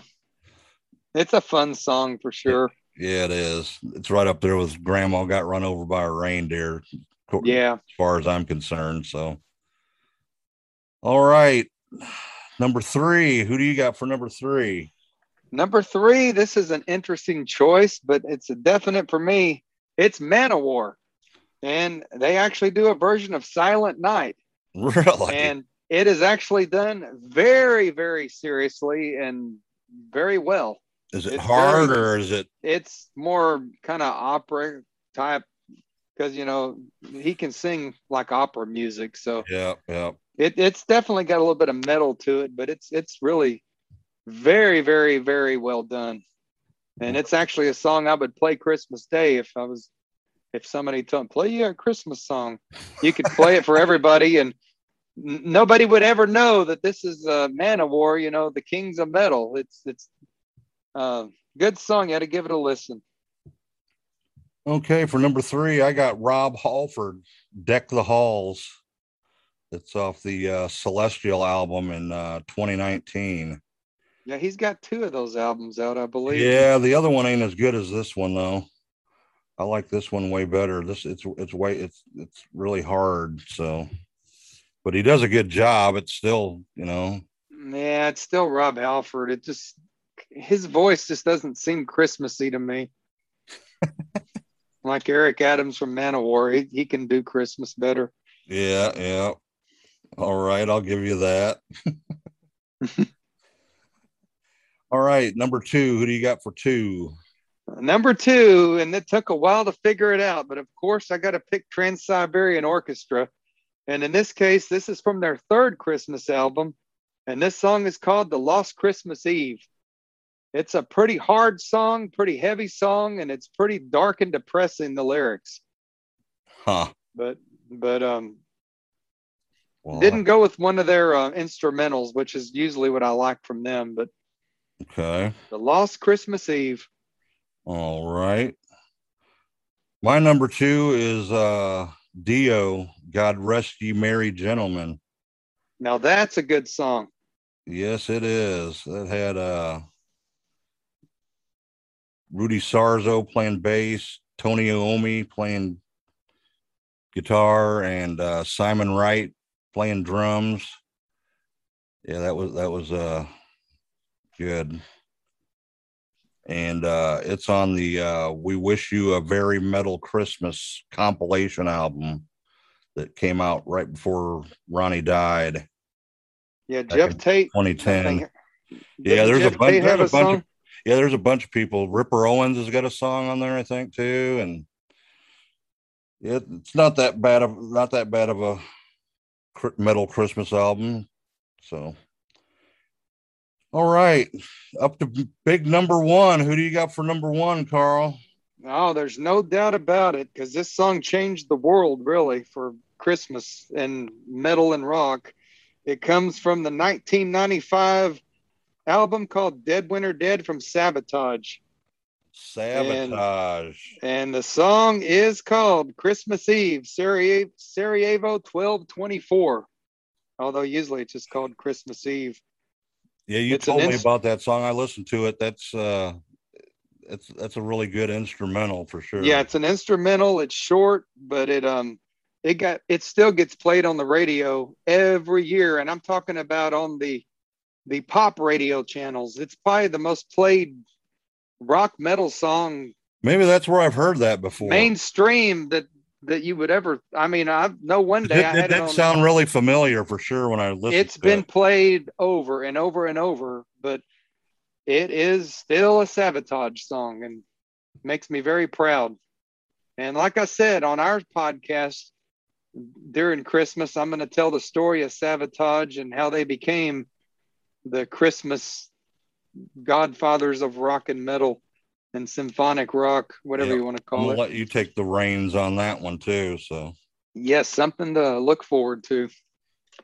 All righty, for my number one, Typo Negative, Red Water, Christmas Morning, and morning is spelled M-O-U-R-I-N-G.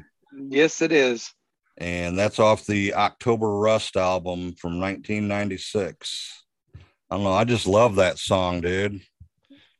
I think Typo's number one on every list you've done so far. I gotta say, I like Typo, man.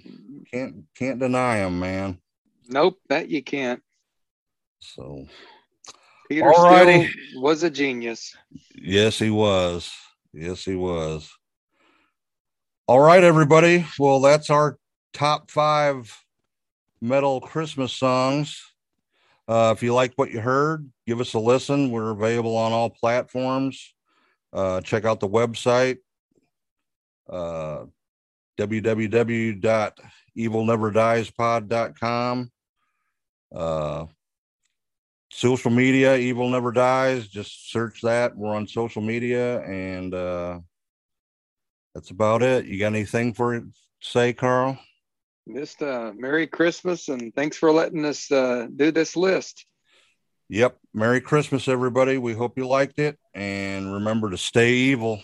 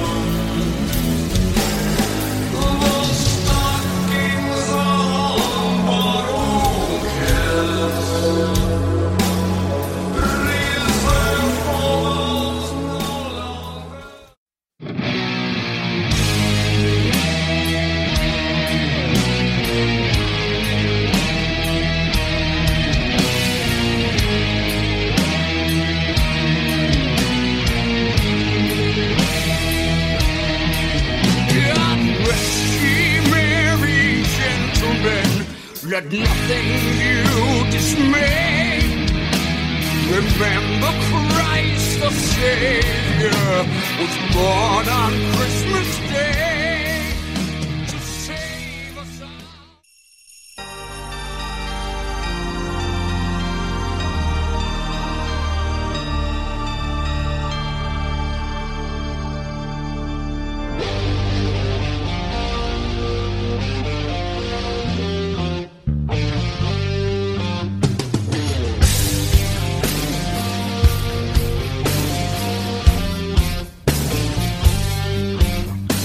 The elves are dressed in leather and the angels are in shades. The sugar plums are rancid and the stockings are in flames.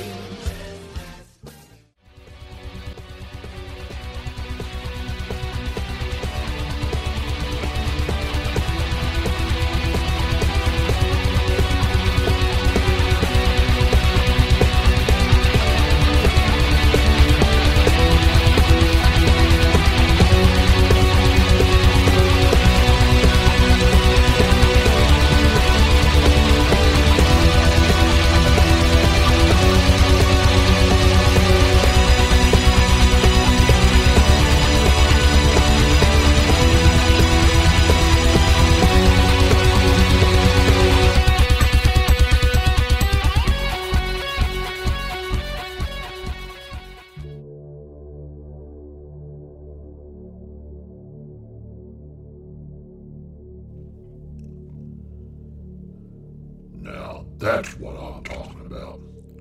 Those guys know how to do Christmas. I know those two quite well. I don't think they've ever been on the nice list. It seems like I have to visit them every year. Wait. I actually do remember those two. Those are the two freaks who wait on me every year. And they provide their own whips. Oh, sick little freaks. Now what? What? I can't understand you. Fine. What? I'm hungry. Of course you are. Look at you. You're out of shape. You sit here all day eating and playing with elves. When was the last time you left the shop and actually did something? Please. I get sick if I don't eat. Just a few cookies. Please? Fine. I don't want you going back to Mom and whining. Oh, thank you. Where are they? Just over there. On my desk.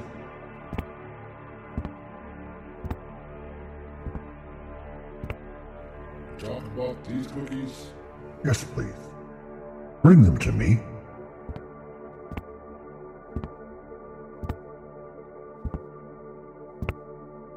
Here. Thank you, Crumpus. Yeah, whatever.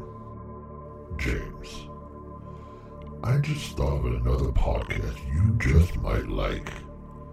His stories have an evil twist to them. The guy's not quite right, if you know what I mean. I suppose that's why I like him so much. I'm sending you a little story from Triple H Media. Good luck sleeping after listening to some of his, creepy work. Triple H Media production.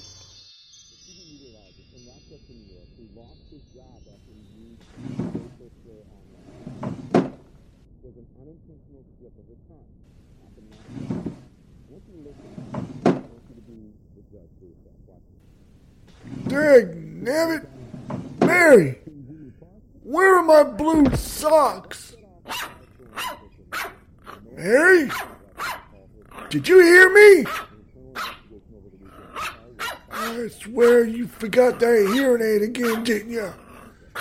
You do this on purpose to block me out.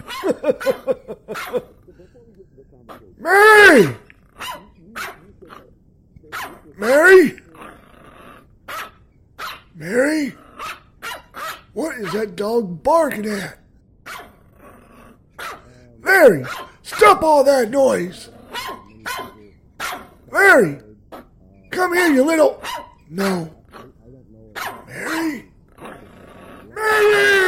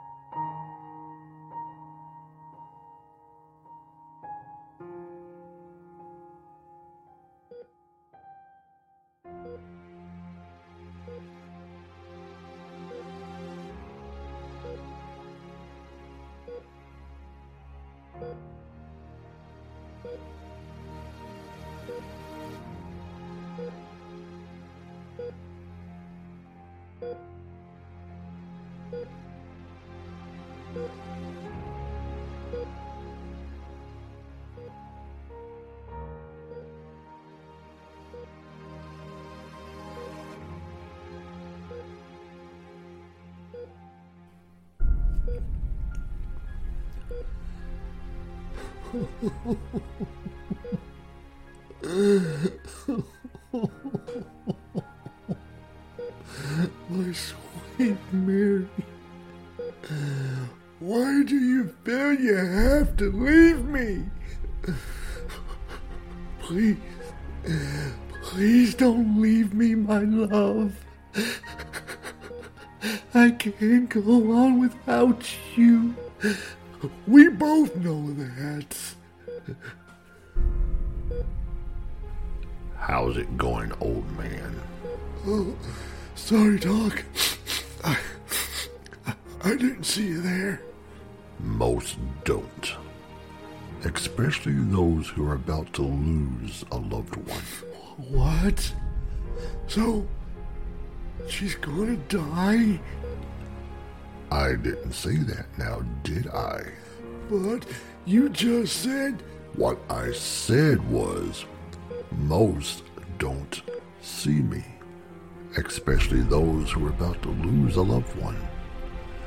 I didn't say your wife was going to die. But you... Were simply making a point. Don't read too much into it.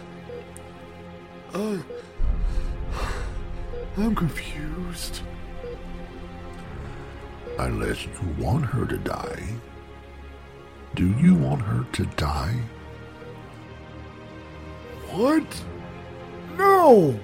She's my wife. She's my best friend. So tell me, old man, how long have you two been married? Well, my memory's not what it used to be, but I think maybe somewhere around 52 years. Wow. 52 years. Impressive. So tell me, how do you do it? That's the easy part. First, you make her your best friend. Then you never lie to her. That's it? That's it. There will always be bumps in the roads, but that's where being best friends come in. Friends always forgive each other. That somehow makes sense, old man. Why wouldn't it? That's just how it works. Her eyes. I can't see them. Tell me about her eyes. Her eyes belong to an angel, always sparkling when she looks at me. They sparkle even more when she looks at our grandchildren. So full of love and passion. When she looked at me, I knew how she felt. I knew she loved me. And the color of her eyes? They were as blue as the ocean and just as full of life. Her eyes were the bluest of blue. You couldn't help but get lost in those beautiful eyes.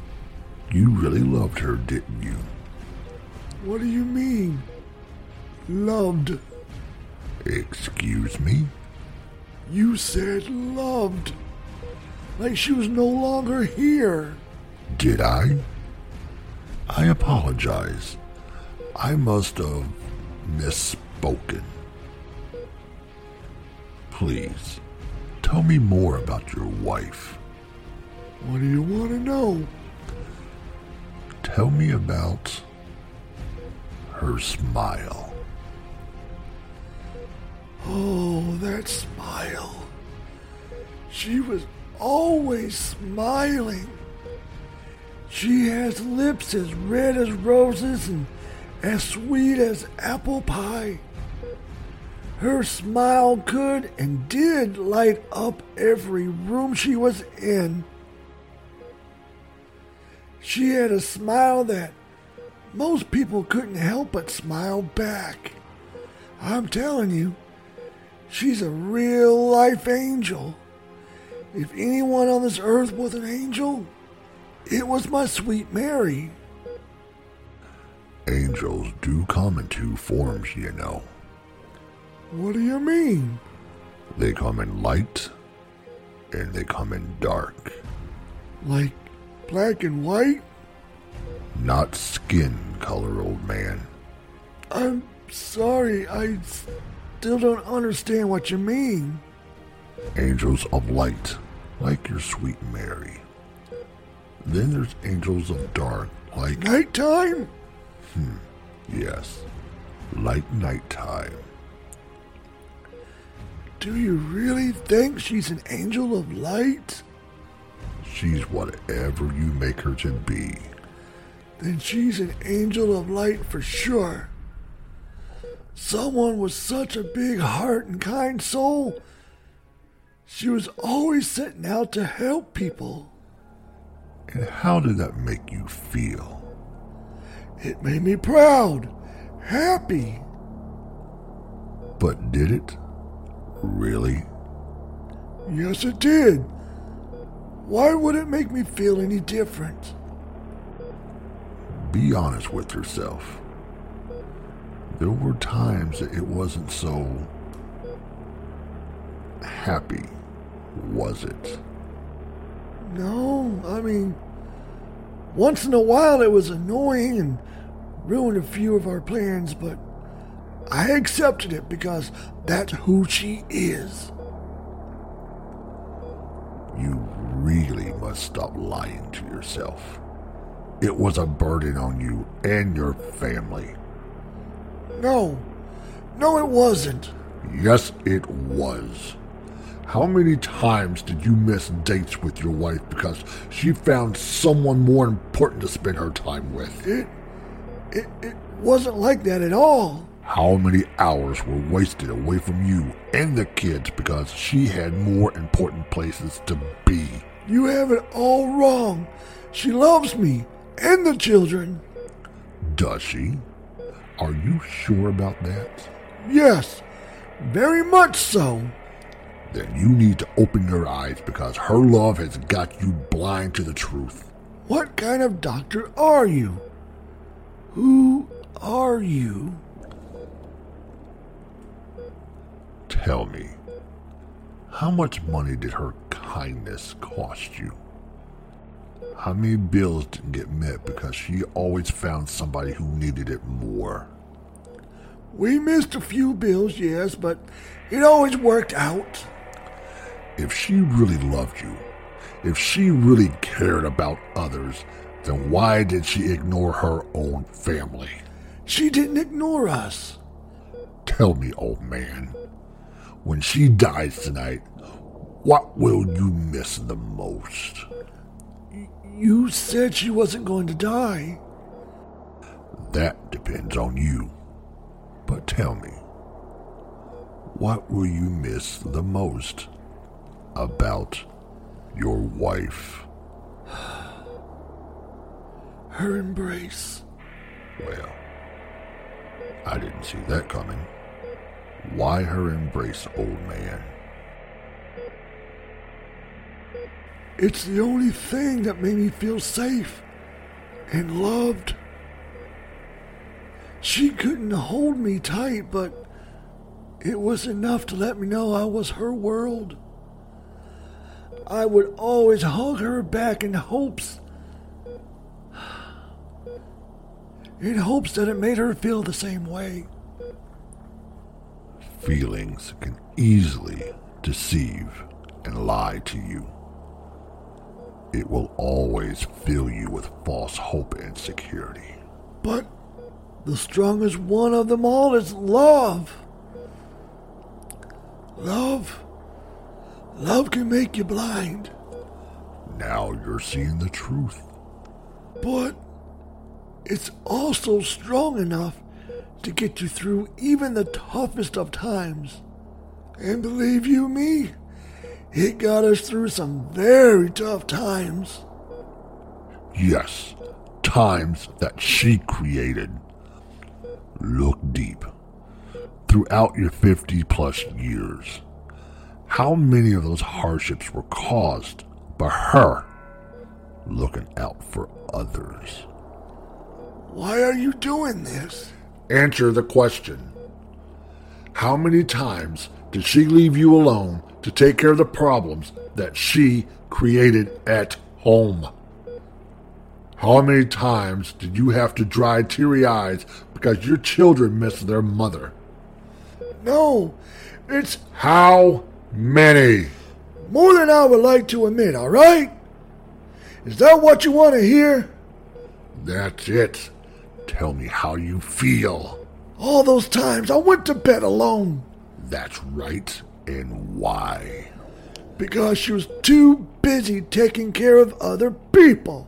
How many meals did you all have without your wife, without their mother? Too many. That's right. Too many to count because it happened so frequently, right? Yeah. She ignored her own family, her own husband for people she didn't know. She took advantage of you. Do you know what today is? Thursday. The date. December 24th.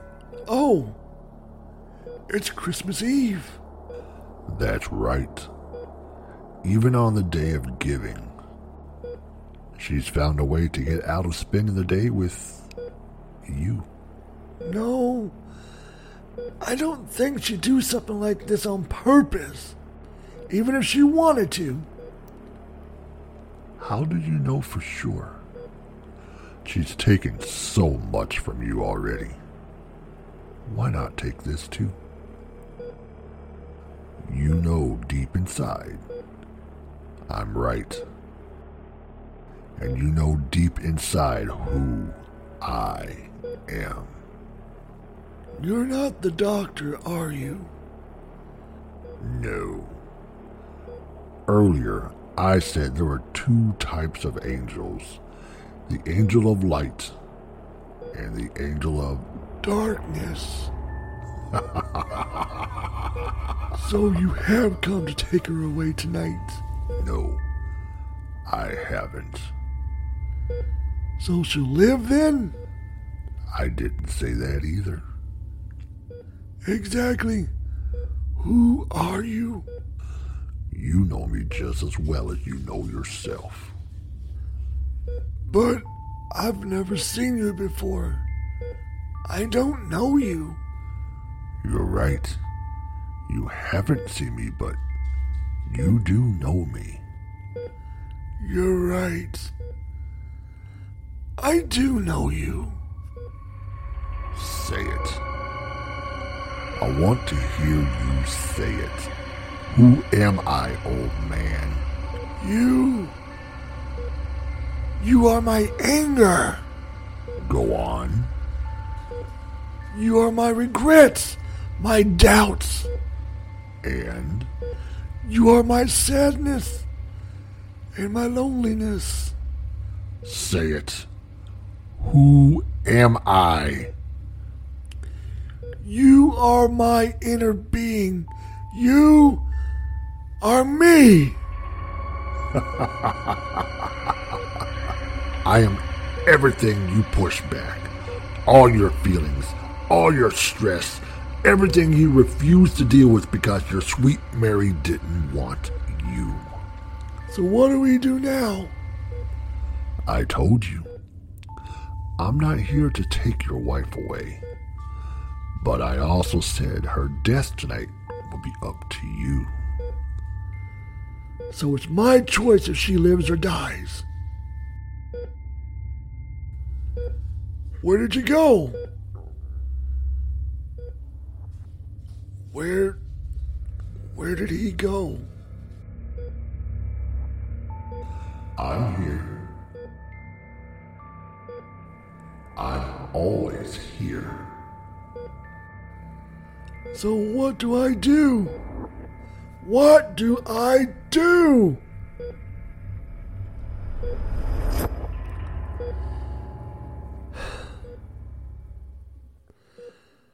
I love you, my sweet love.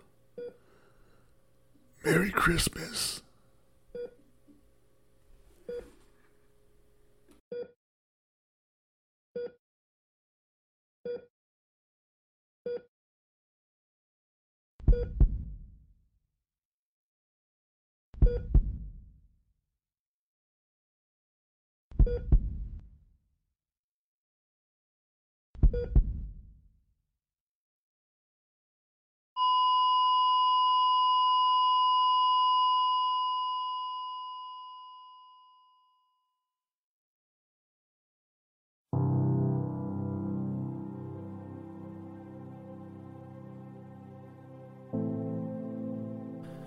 Thank you for listening to the Triple H Media Dark Christmas episode. We would like to thank James for the invitation again this year. If you enjoyed this audio drama, please subscribe to Hillbilly Horror House on your favorite podcast player. You can also visit our website at www.hhhmedia.net. I'm Tim Mullins, and Merry Christmas.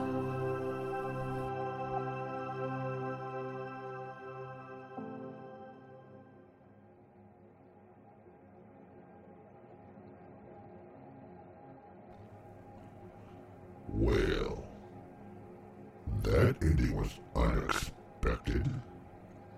I loved it. Draw them in with love and sadness, then stomp on their hearts. That's how it's done, ladies.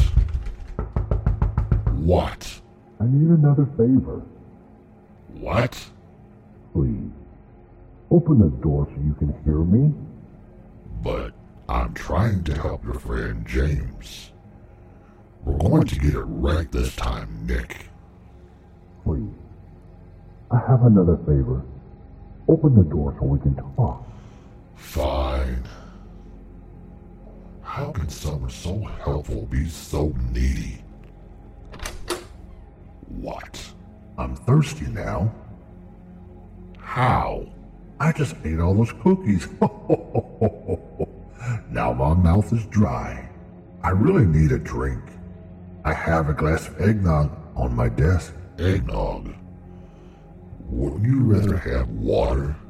You really need to start thinking about that waistline of yours, big guy. I just want the eggnog, please, and thank you. I swear, what did your wife see in you? I always knew Cindy was desperate. You leave Mrs. Claus out of this. I don't even have the energy right now to even bother. Here, drink up, Nitty Claus. Thank you. And you know, there is a good man in you somewhere. Shut up. Sit there and eat your cookies and drink your eggnog.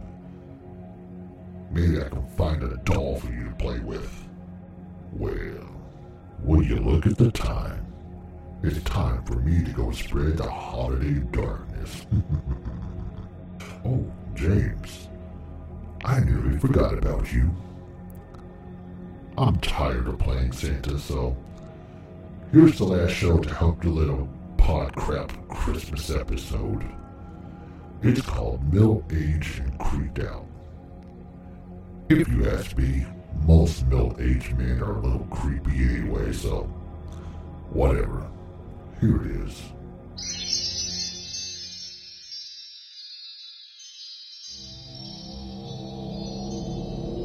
Hello, Tragedy of Cinema listeners. Get ready for some very creepy Christmas stories. Brought to you by Todd, Sean, and Nate of the Middle-Aged and Creeped Out podcast. Ho, ho, ho.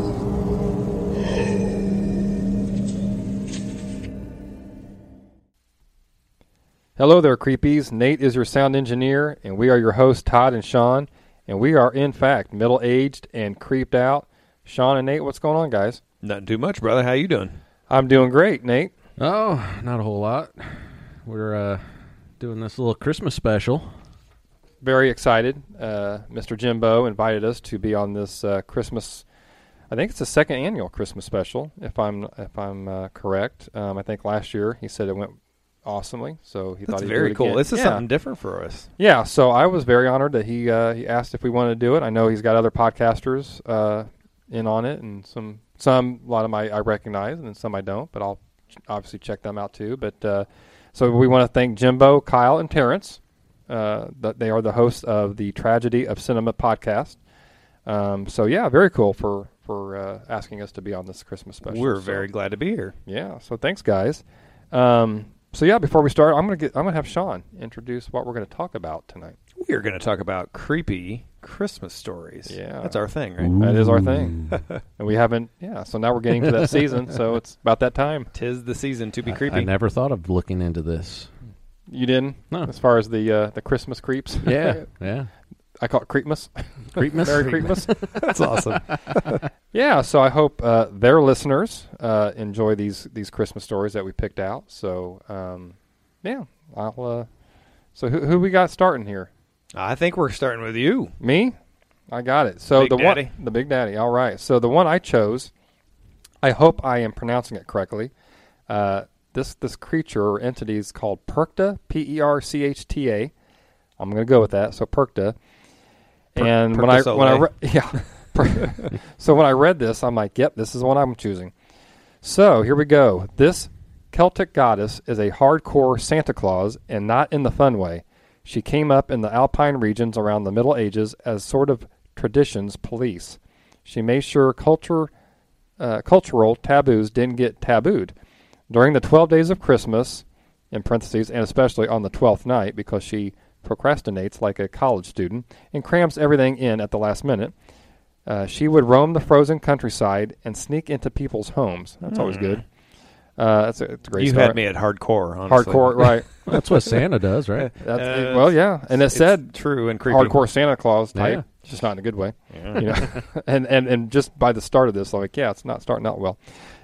Says here, if the children and servants of a house had behaved and worked hard all year, she might give them a small silver coin, hiding it in a shoe or a pail. But if they were on the naughty list, oh boy, Perchta would... here we go. Ooh. Perchta slit their bellies open. Ooh. She would remove all of their guts and stuff the body with straw and pebbles. Yikes. To get this treatment, you don't have to do much. Oh, that's great. Wow. Yeah. It says girls who hadn't spun all their flax or wool that year would become Christmas straw dolls, or even if someone ate something on their day of feast other than the traditional foods of fish and gruel. So, okay. Yeah, so man, gruel. Yeah.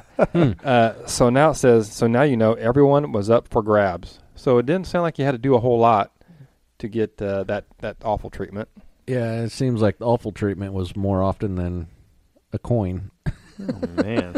And I'm thinking, is that an even trade? Like, okay, a coin's nice, but then the consequences of not being good or doing what you're supposed to, you get your belly slit open and I think I'll with pass straw on and all pebbles. that, yeah. Yeah. It's got to be a little bit more on the positive side, like maybe a few more coins. I don't know. What do you think? I'm expecting like a spa treatment, and that is not like the kind of spa treatment that you'd want. Yeah. So to say hardcore Santa Claus, I think is an understatement. That's an underestimate, yeah. Yeah. So there you go, Perkta. I had never heard of this. I have never heard of that ever. Yeah, That's yeah. first for me. Yeah, and I hope I'm pronouncing it correctly, but at this point, whatever the pronunciation is, it's very creepy. Pronunciation is pronunciation. correct. Yeah, That's good better. grief. I like it. And what it showed, this picture, I'll show you guys. I know listeners obviously won't be able to see. But you got to look up Perkta. Yeah, yeah. Look this creature up. It's dagger and all. Yeah, yeah. And the poor little kids were sitting there like, oh boy. And then there's some little demon guy. I don't know, maybe the assistant or sidekick. Assistant to the Perkta. He kind of looks worse Wow. than she does. So yeah. So anyway, there Nothing you go. says Merry Christmas like that. Oh. So Mr. Sean, all right, you got one? I'm going to take us into something that's just as dark, if not darker, and that is, who is Krampus? So we're trying to explain this horrific Christmas beast, which is really setting the mood, right? Mm-hmm. So Santa's got some competition, a terrifying Christmas devil named Krampus, which is catching on worldwide, which has been. When listening to the radio in December, it's unlikely to hear holiday songs singing the praises of Krampus. I don't know what they're talking about. I hear it all the time. Oh, yeah. A half goat, half demon, horrific beast who literally beats people into being nice and not naughty. That's disturbing. Krampus isn't exactly the stuff of dreams. Bearing horns, dark hair, fangs, and a long tongue, the anti-St. Nicholas comes with a chain and bells that he lashes about, along with a bundle of birch sticks meant to swat naughty children. He then hauls the bad kids down to the underworld. You better watch out. In Catholicism, St. Nicholas is the patron saint of children. His saint's day falls in early December, which helped strengthen his association with the Yuletide season. Many European cultures not only welcome the kindly man as a figure of generosity and benevolence to reward the good, but they also feared his menacing counterparts who punished the bad. So parts of Germany and Austria dread the beastly Krampus, while other Germanic regions have Belsnickel and... here we go. Nicht Rupture. Easy for you to say. Easy for me to say. Look that up, right? Black bearded men who carry switches to beat children. France has Hans Trap and Perifurtard. I'm not making that up. Some of I these don't see how you could. I'm not. Some of these helpers, such as Zwarte Piet in the Netherlands, have attracted the recent controversy. I'm going to stop right there. I'm glad you picked that one. Oh, Krampus's name is derived from the German word Krumpen, meaning claw, and is said to be the son of Hel in Norse mythology. The legendary beast also shares characteristics with other scary demonic creatures in Greek mythology, including satyrs and fauns. The legend is part of the centuries-old Christmas tradition in Germany, where Christmas, basically the whole Christmas idea kind of started, right? So this is, they call him also St. Nick's evil twin. So with horns, hooves, and Mushu's tongue thing, whatever that means. So he's got like a long tongue coming out. Most people think this guy lives in Germany, but he's also in Austria, Croatia, the Czech Republic, Hungary, Slovenia, and northern Italy. So he gets around. While St. Nicholas focuses only on the good children, Krampus dedicates his attention to the less goody two-shoed. Tamer versions of Krampus have him doing nothing more than scaring kids and giving them lumps of coal, while their friends get candy from St. Nicholas. Sometimes he whips them into shape with a birch, which we talked about before. The more hardcore, here comes hardcore again, version has him with a sack or basket to kidnap children. That's what I've seen. Yeah, that's so scary. Depending on who's telling the story, Krampus either eats them, drowns them, or sends them straight to hell. Those Europeans do not mess around. No. And again, they had us at hardcore. Yeah, some serious business. Yeah. There's a pretty good movie about Krampus. I've not seen it. 5 or 6 years ago. It's good. It's pretty good. I haven't seen it. It's pretty creepy. Yeah. I'll get you're talking right about on the that. long tongue. I'm wondering if it's Gene Simmons. Maybe Yeah, with kids. right, exactly.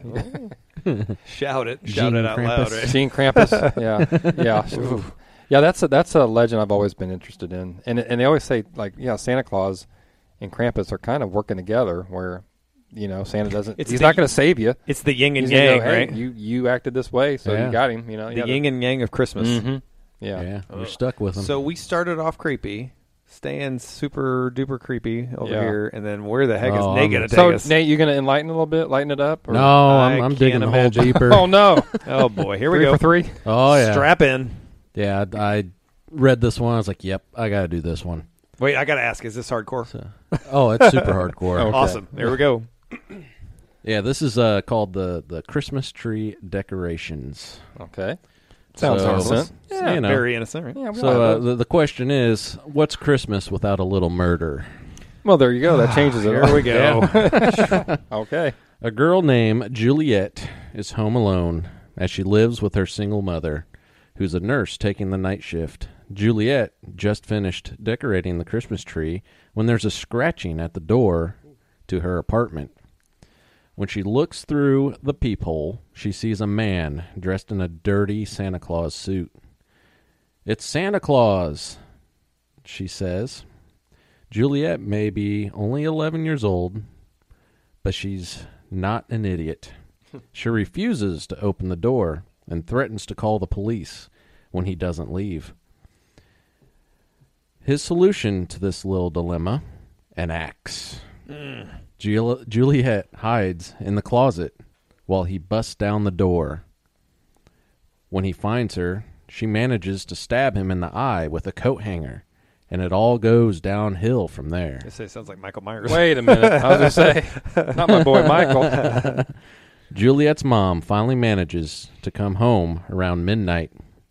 She finds the door busted open and the Christmas tree decorated with bits of Juliet. That's not good. That's disturbing. That is disturbing. Yeah, very creepy. And hardcore. And hardcore. Throw the hardcore in there. Oh, I didn't man. even expect that, to be honest with you. Yeah. I knew it was something. Oh, gosh. Yeah, that's a wild ride right there. Not good. Not good. Merry Christmas. It's, yeah, we took it down, down, down. We wish. Those, so. The darker side of Christmas. Yeah. Ooh.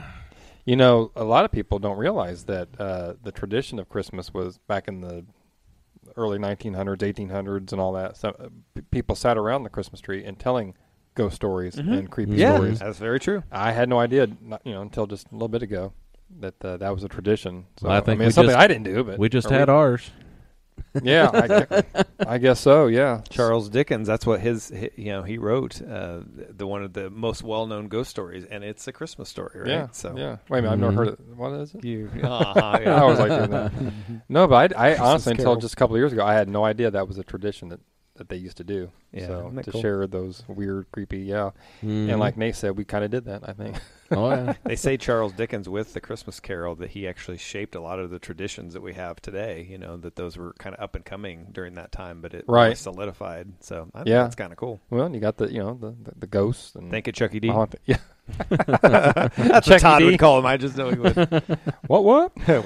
Oh man! So I hope you guys like those stories. We just chose those, and even though I had heard of Krampus, I didn't know what.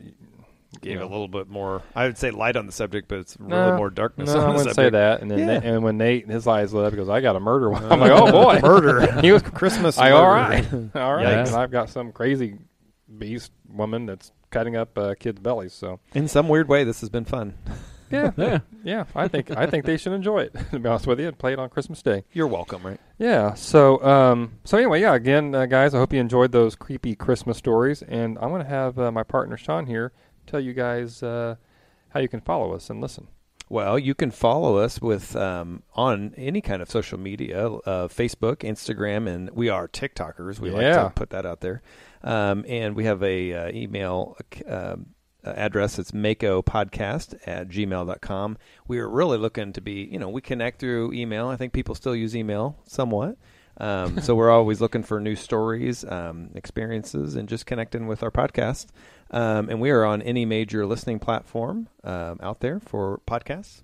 Yeah. If it's out there, we're probably on it. Yeah, and if you like what you hear, this is just a little bit of an idea of what we do, but Just a little taste. Yeah, but we usually, we do our podcast. We do like a full episode every week. Usually drops on a Wednesday night, if not, usually Thursday morning. And then we have middle-aged minis that drop every Saturday afternoon at 3 o'clock? Mm-hmm.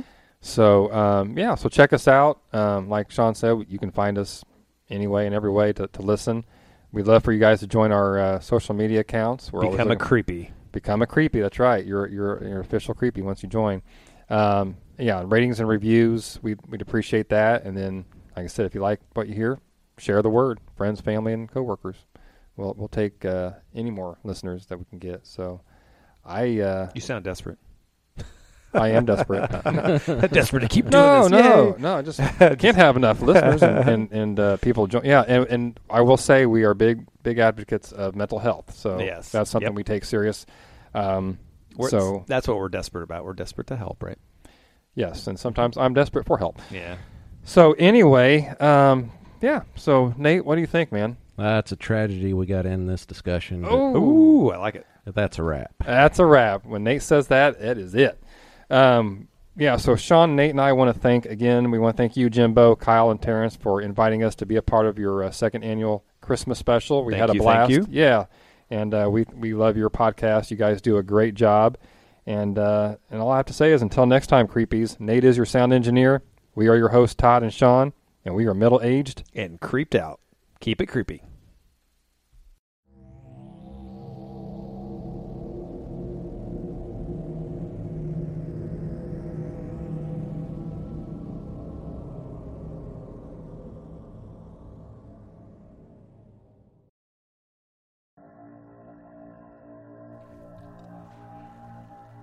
So, you see, old man, I have my fans too. What do you have to say about that?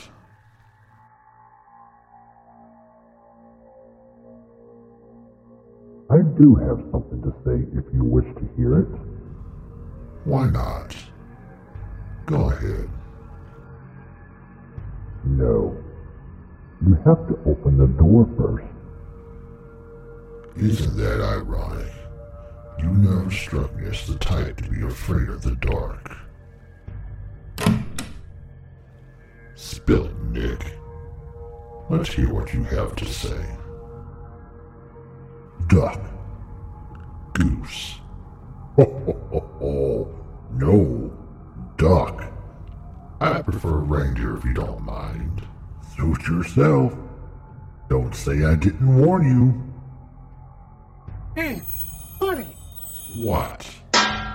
Ow! You stupid little... What?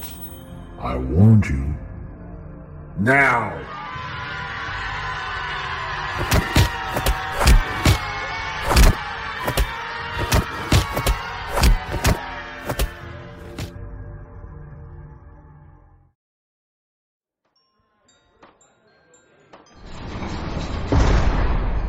There now. That should keep you out of our way until I can figure out what to do with you. Do whatever you want. You can't hurt me. You're right. I can't. But Mother Nature rules over all of us. You wouldn't. I would. Try me. Okay. Just leave Mom out of this. She doesn't have to know. Well, I can't sit here and talk all night. Because of you, I'm now behind on Christmas toys. We have a lot of catching up to do now. Good. I hope you missed your stupid deadline. Levi, can you please bring the cheer squad in here, please? Thank you. A cheer squad? What? You have your own cheerleaders now? Not quite. But I do think in this case, they are perfect company for you. Here they are now. You'll have plenty of time to get to know them. Wait. I gotta know. How did you do it? What? This. elves attacking me. How? Well, that's easy. My magic, you see, it comes from cookies and eggnog. And you help me defeat you. Now, I believe you have some new friends to meet. Guys, he's all yours.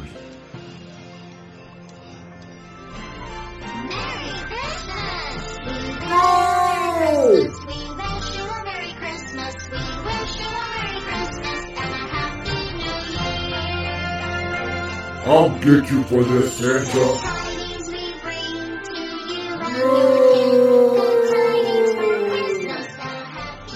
And there you have it. We thank you once again for listening to this very special episode during the holiday season. Again, I want to give a special thanks to my friend Tim Mullins for another fantastic job editing the podcast and getting this out to everybody. And also all the other podcasts that came on this show to help make it possible. We just want, I'm sure this would be said from every podcast on here, but we would just want you all to know that we love you and we thank you for listening to us. And if you haven't listened to any of these other podcasts, please go subscribe to them, leave them a review, tell them the Tragedy of Cinema sent you. Listen to them, subscribe to them, just help get their podcast to grow, because the best way to grow your podcast is through word of mouth. So from all of us, we would just like to say, God bless you, Merry Christmas, and have a Happy New Year. Ho, ho, ho, ho! Merry Christmas!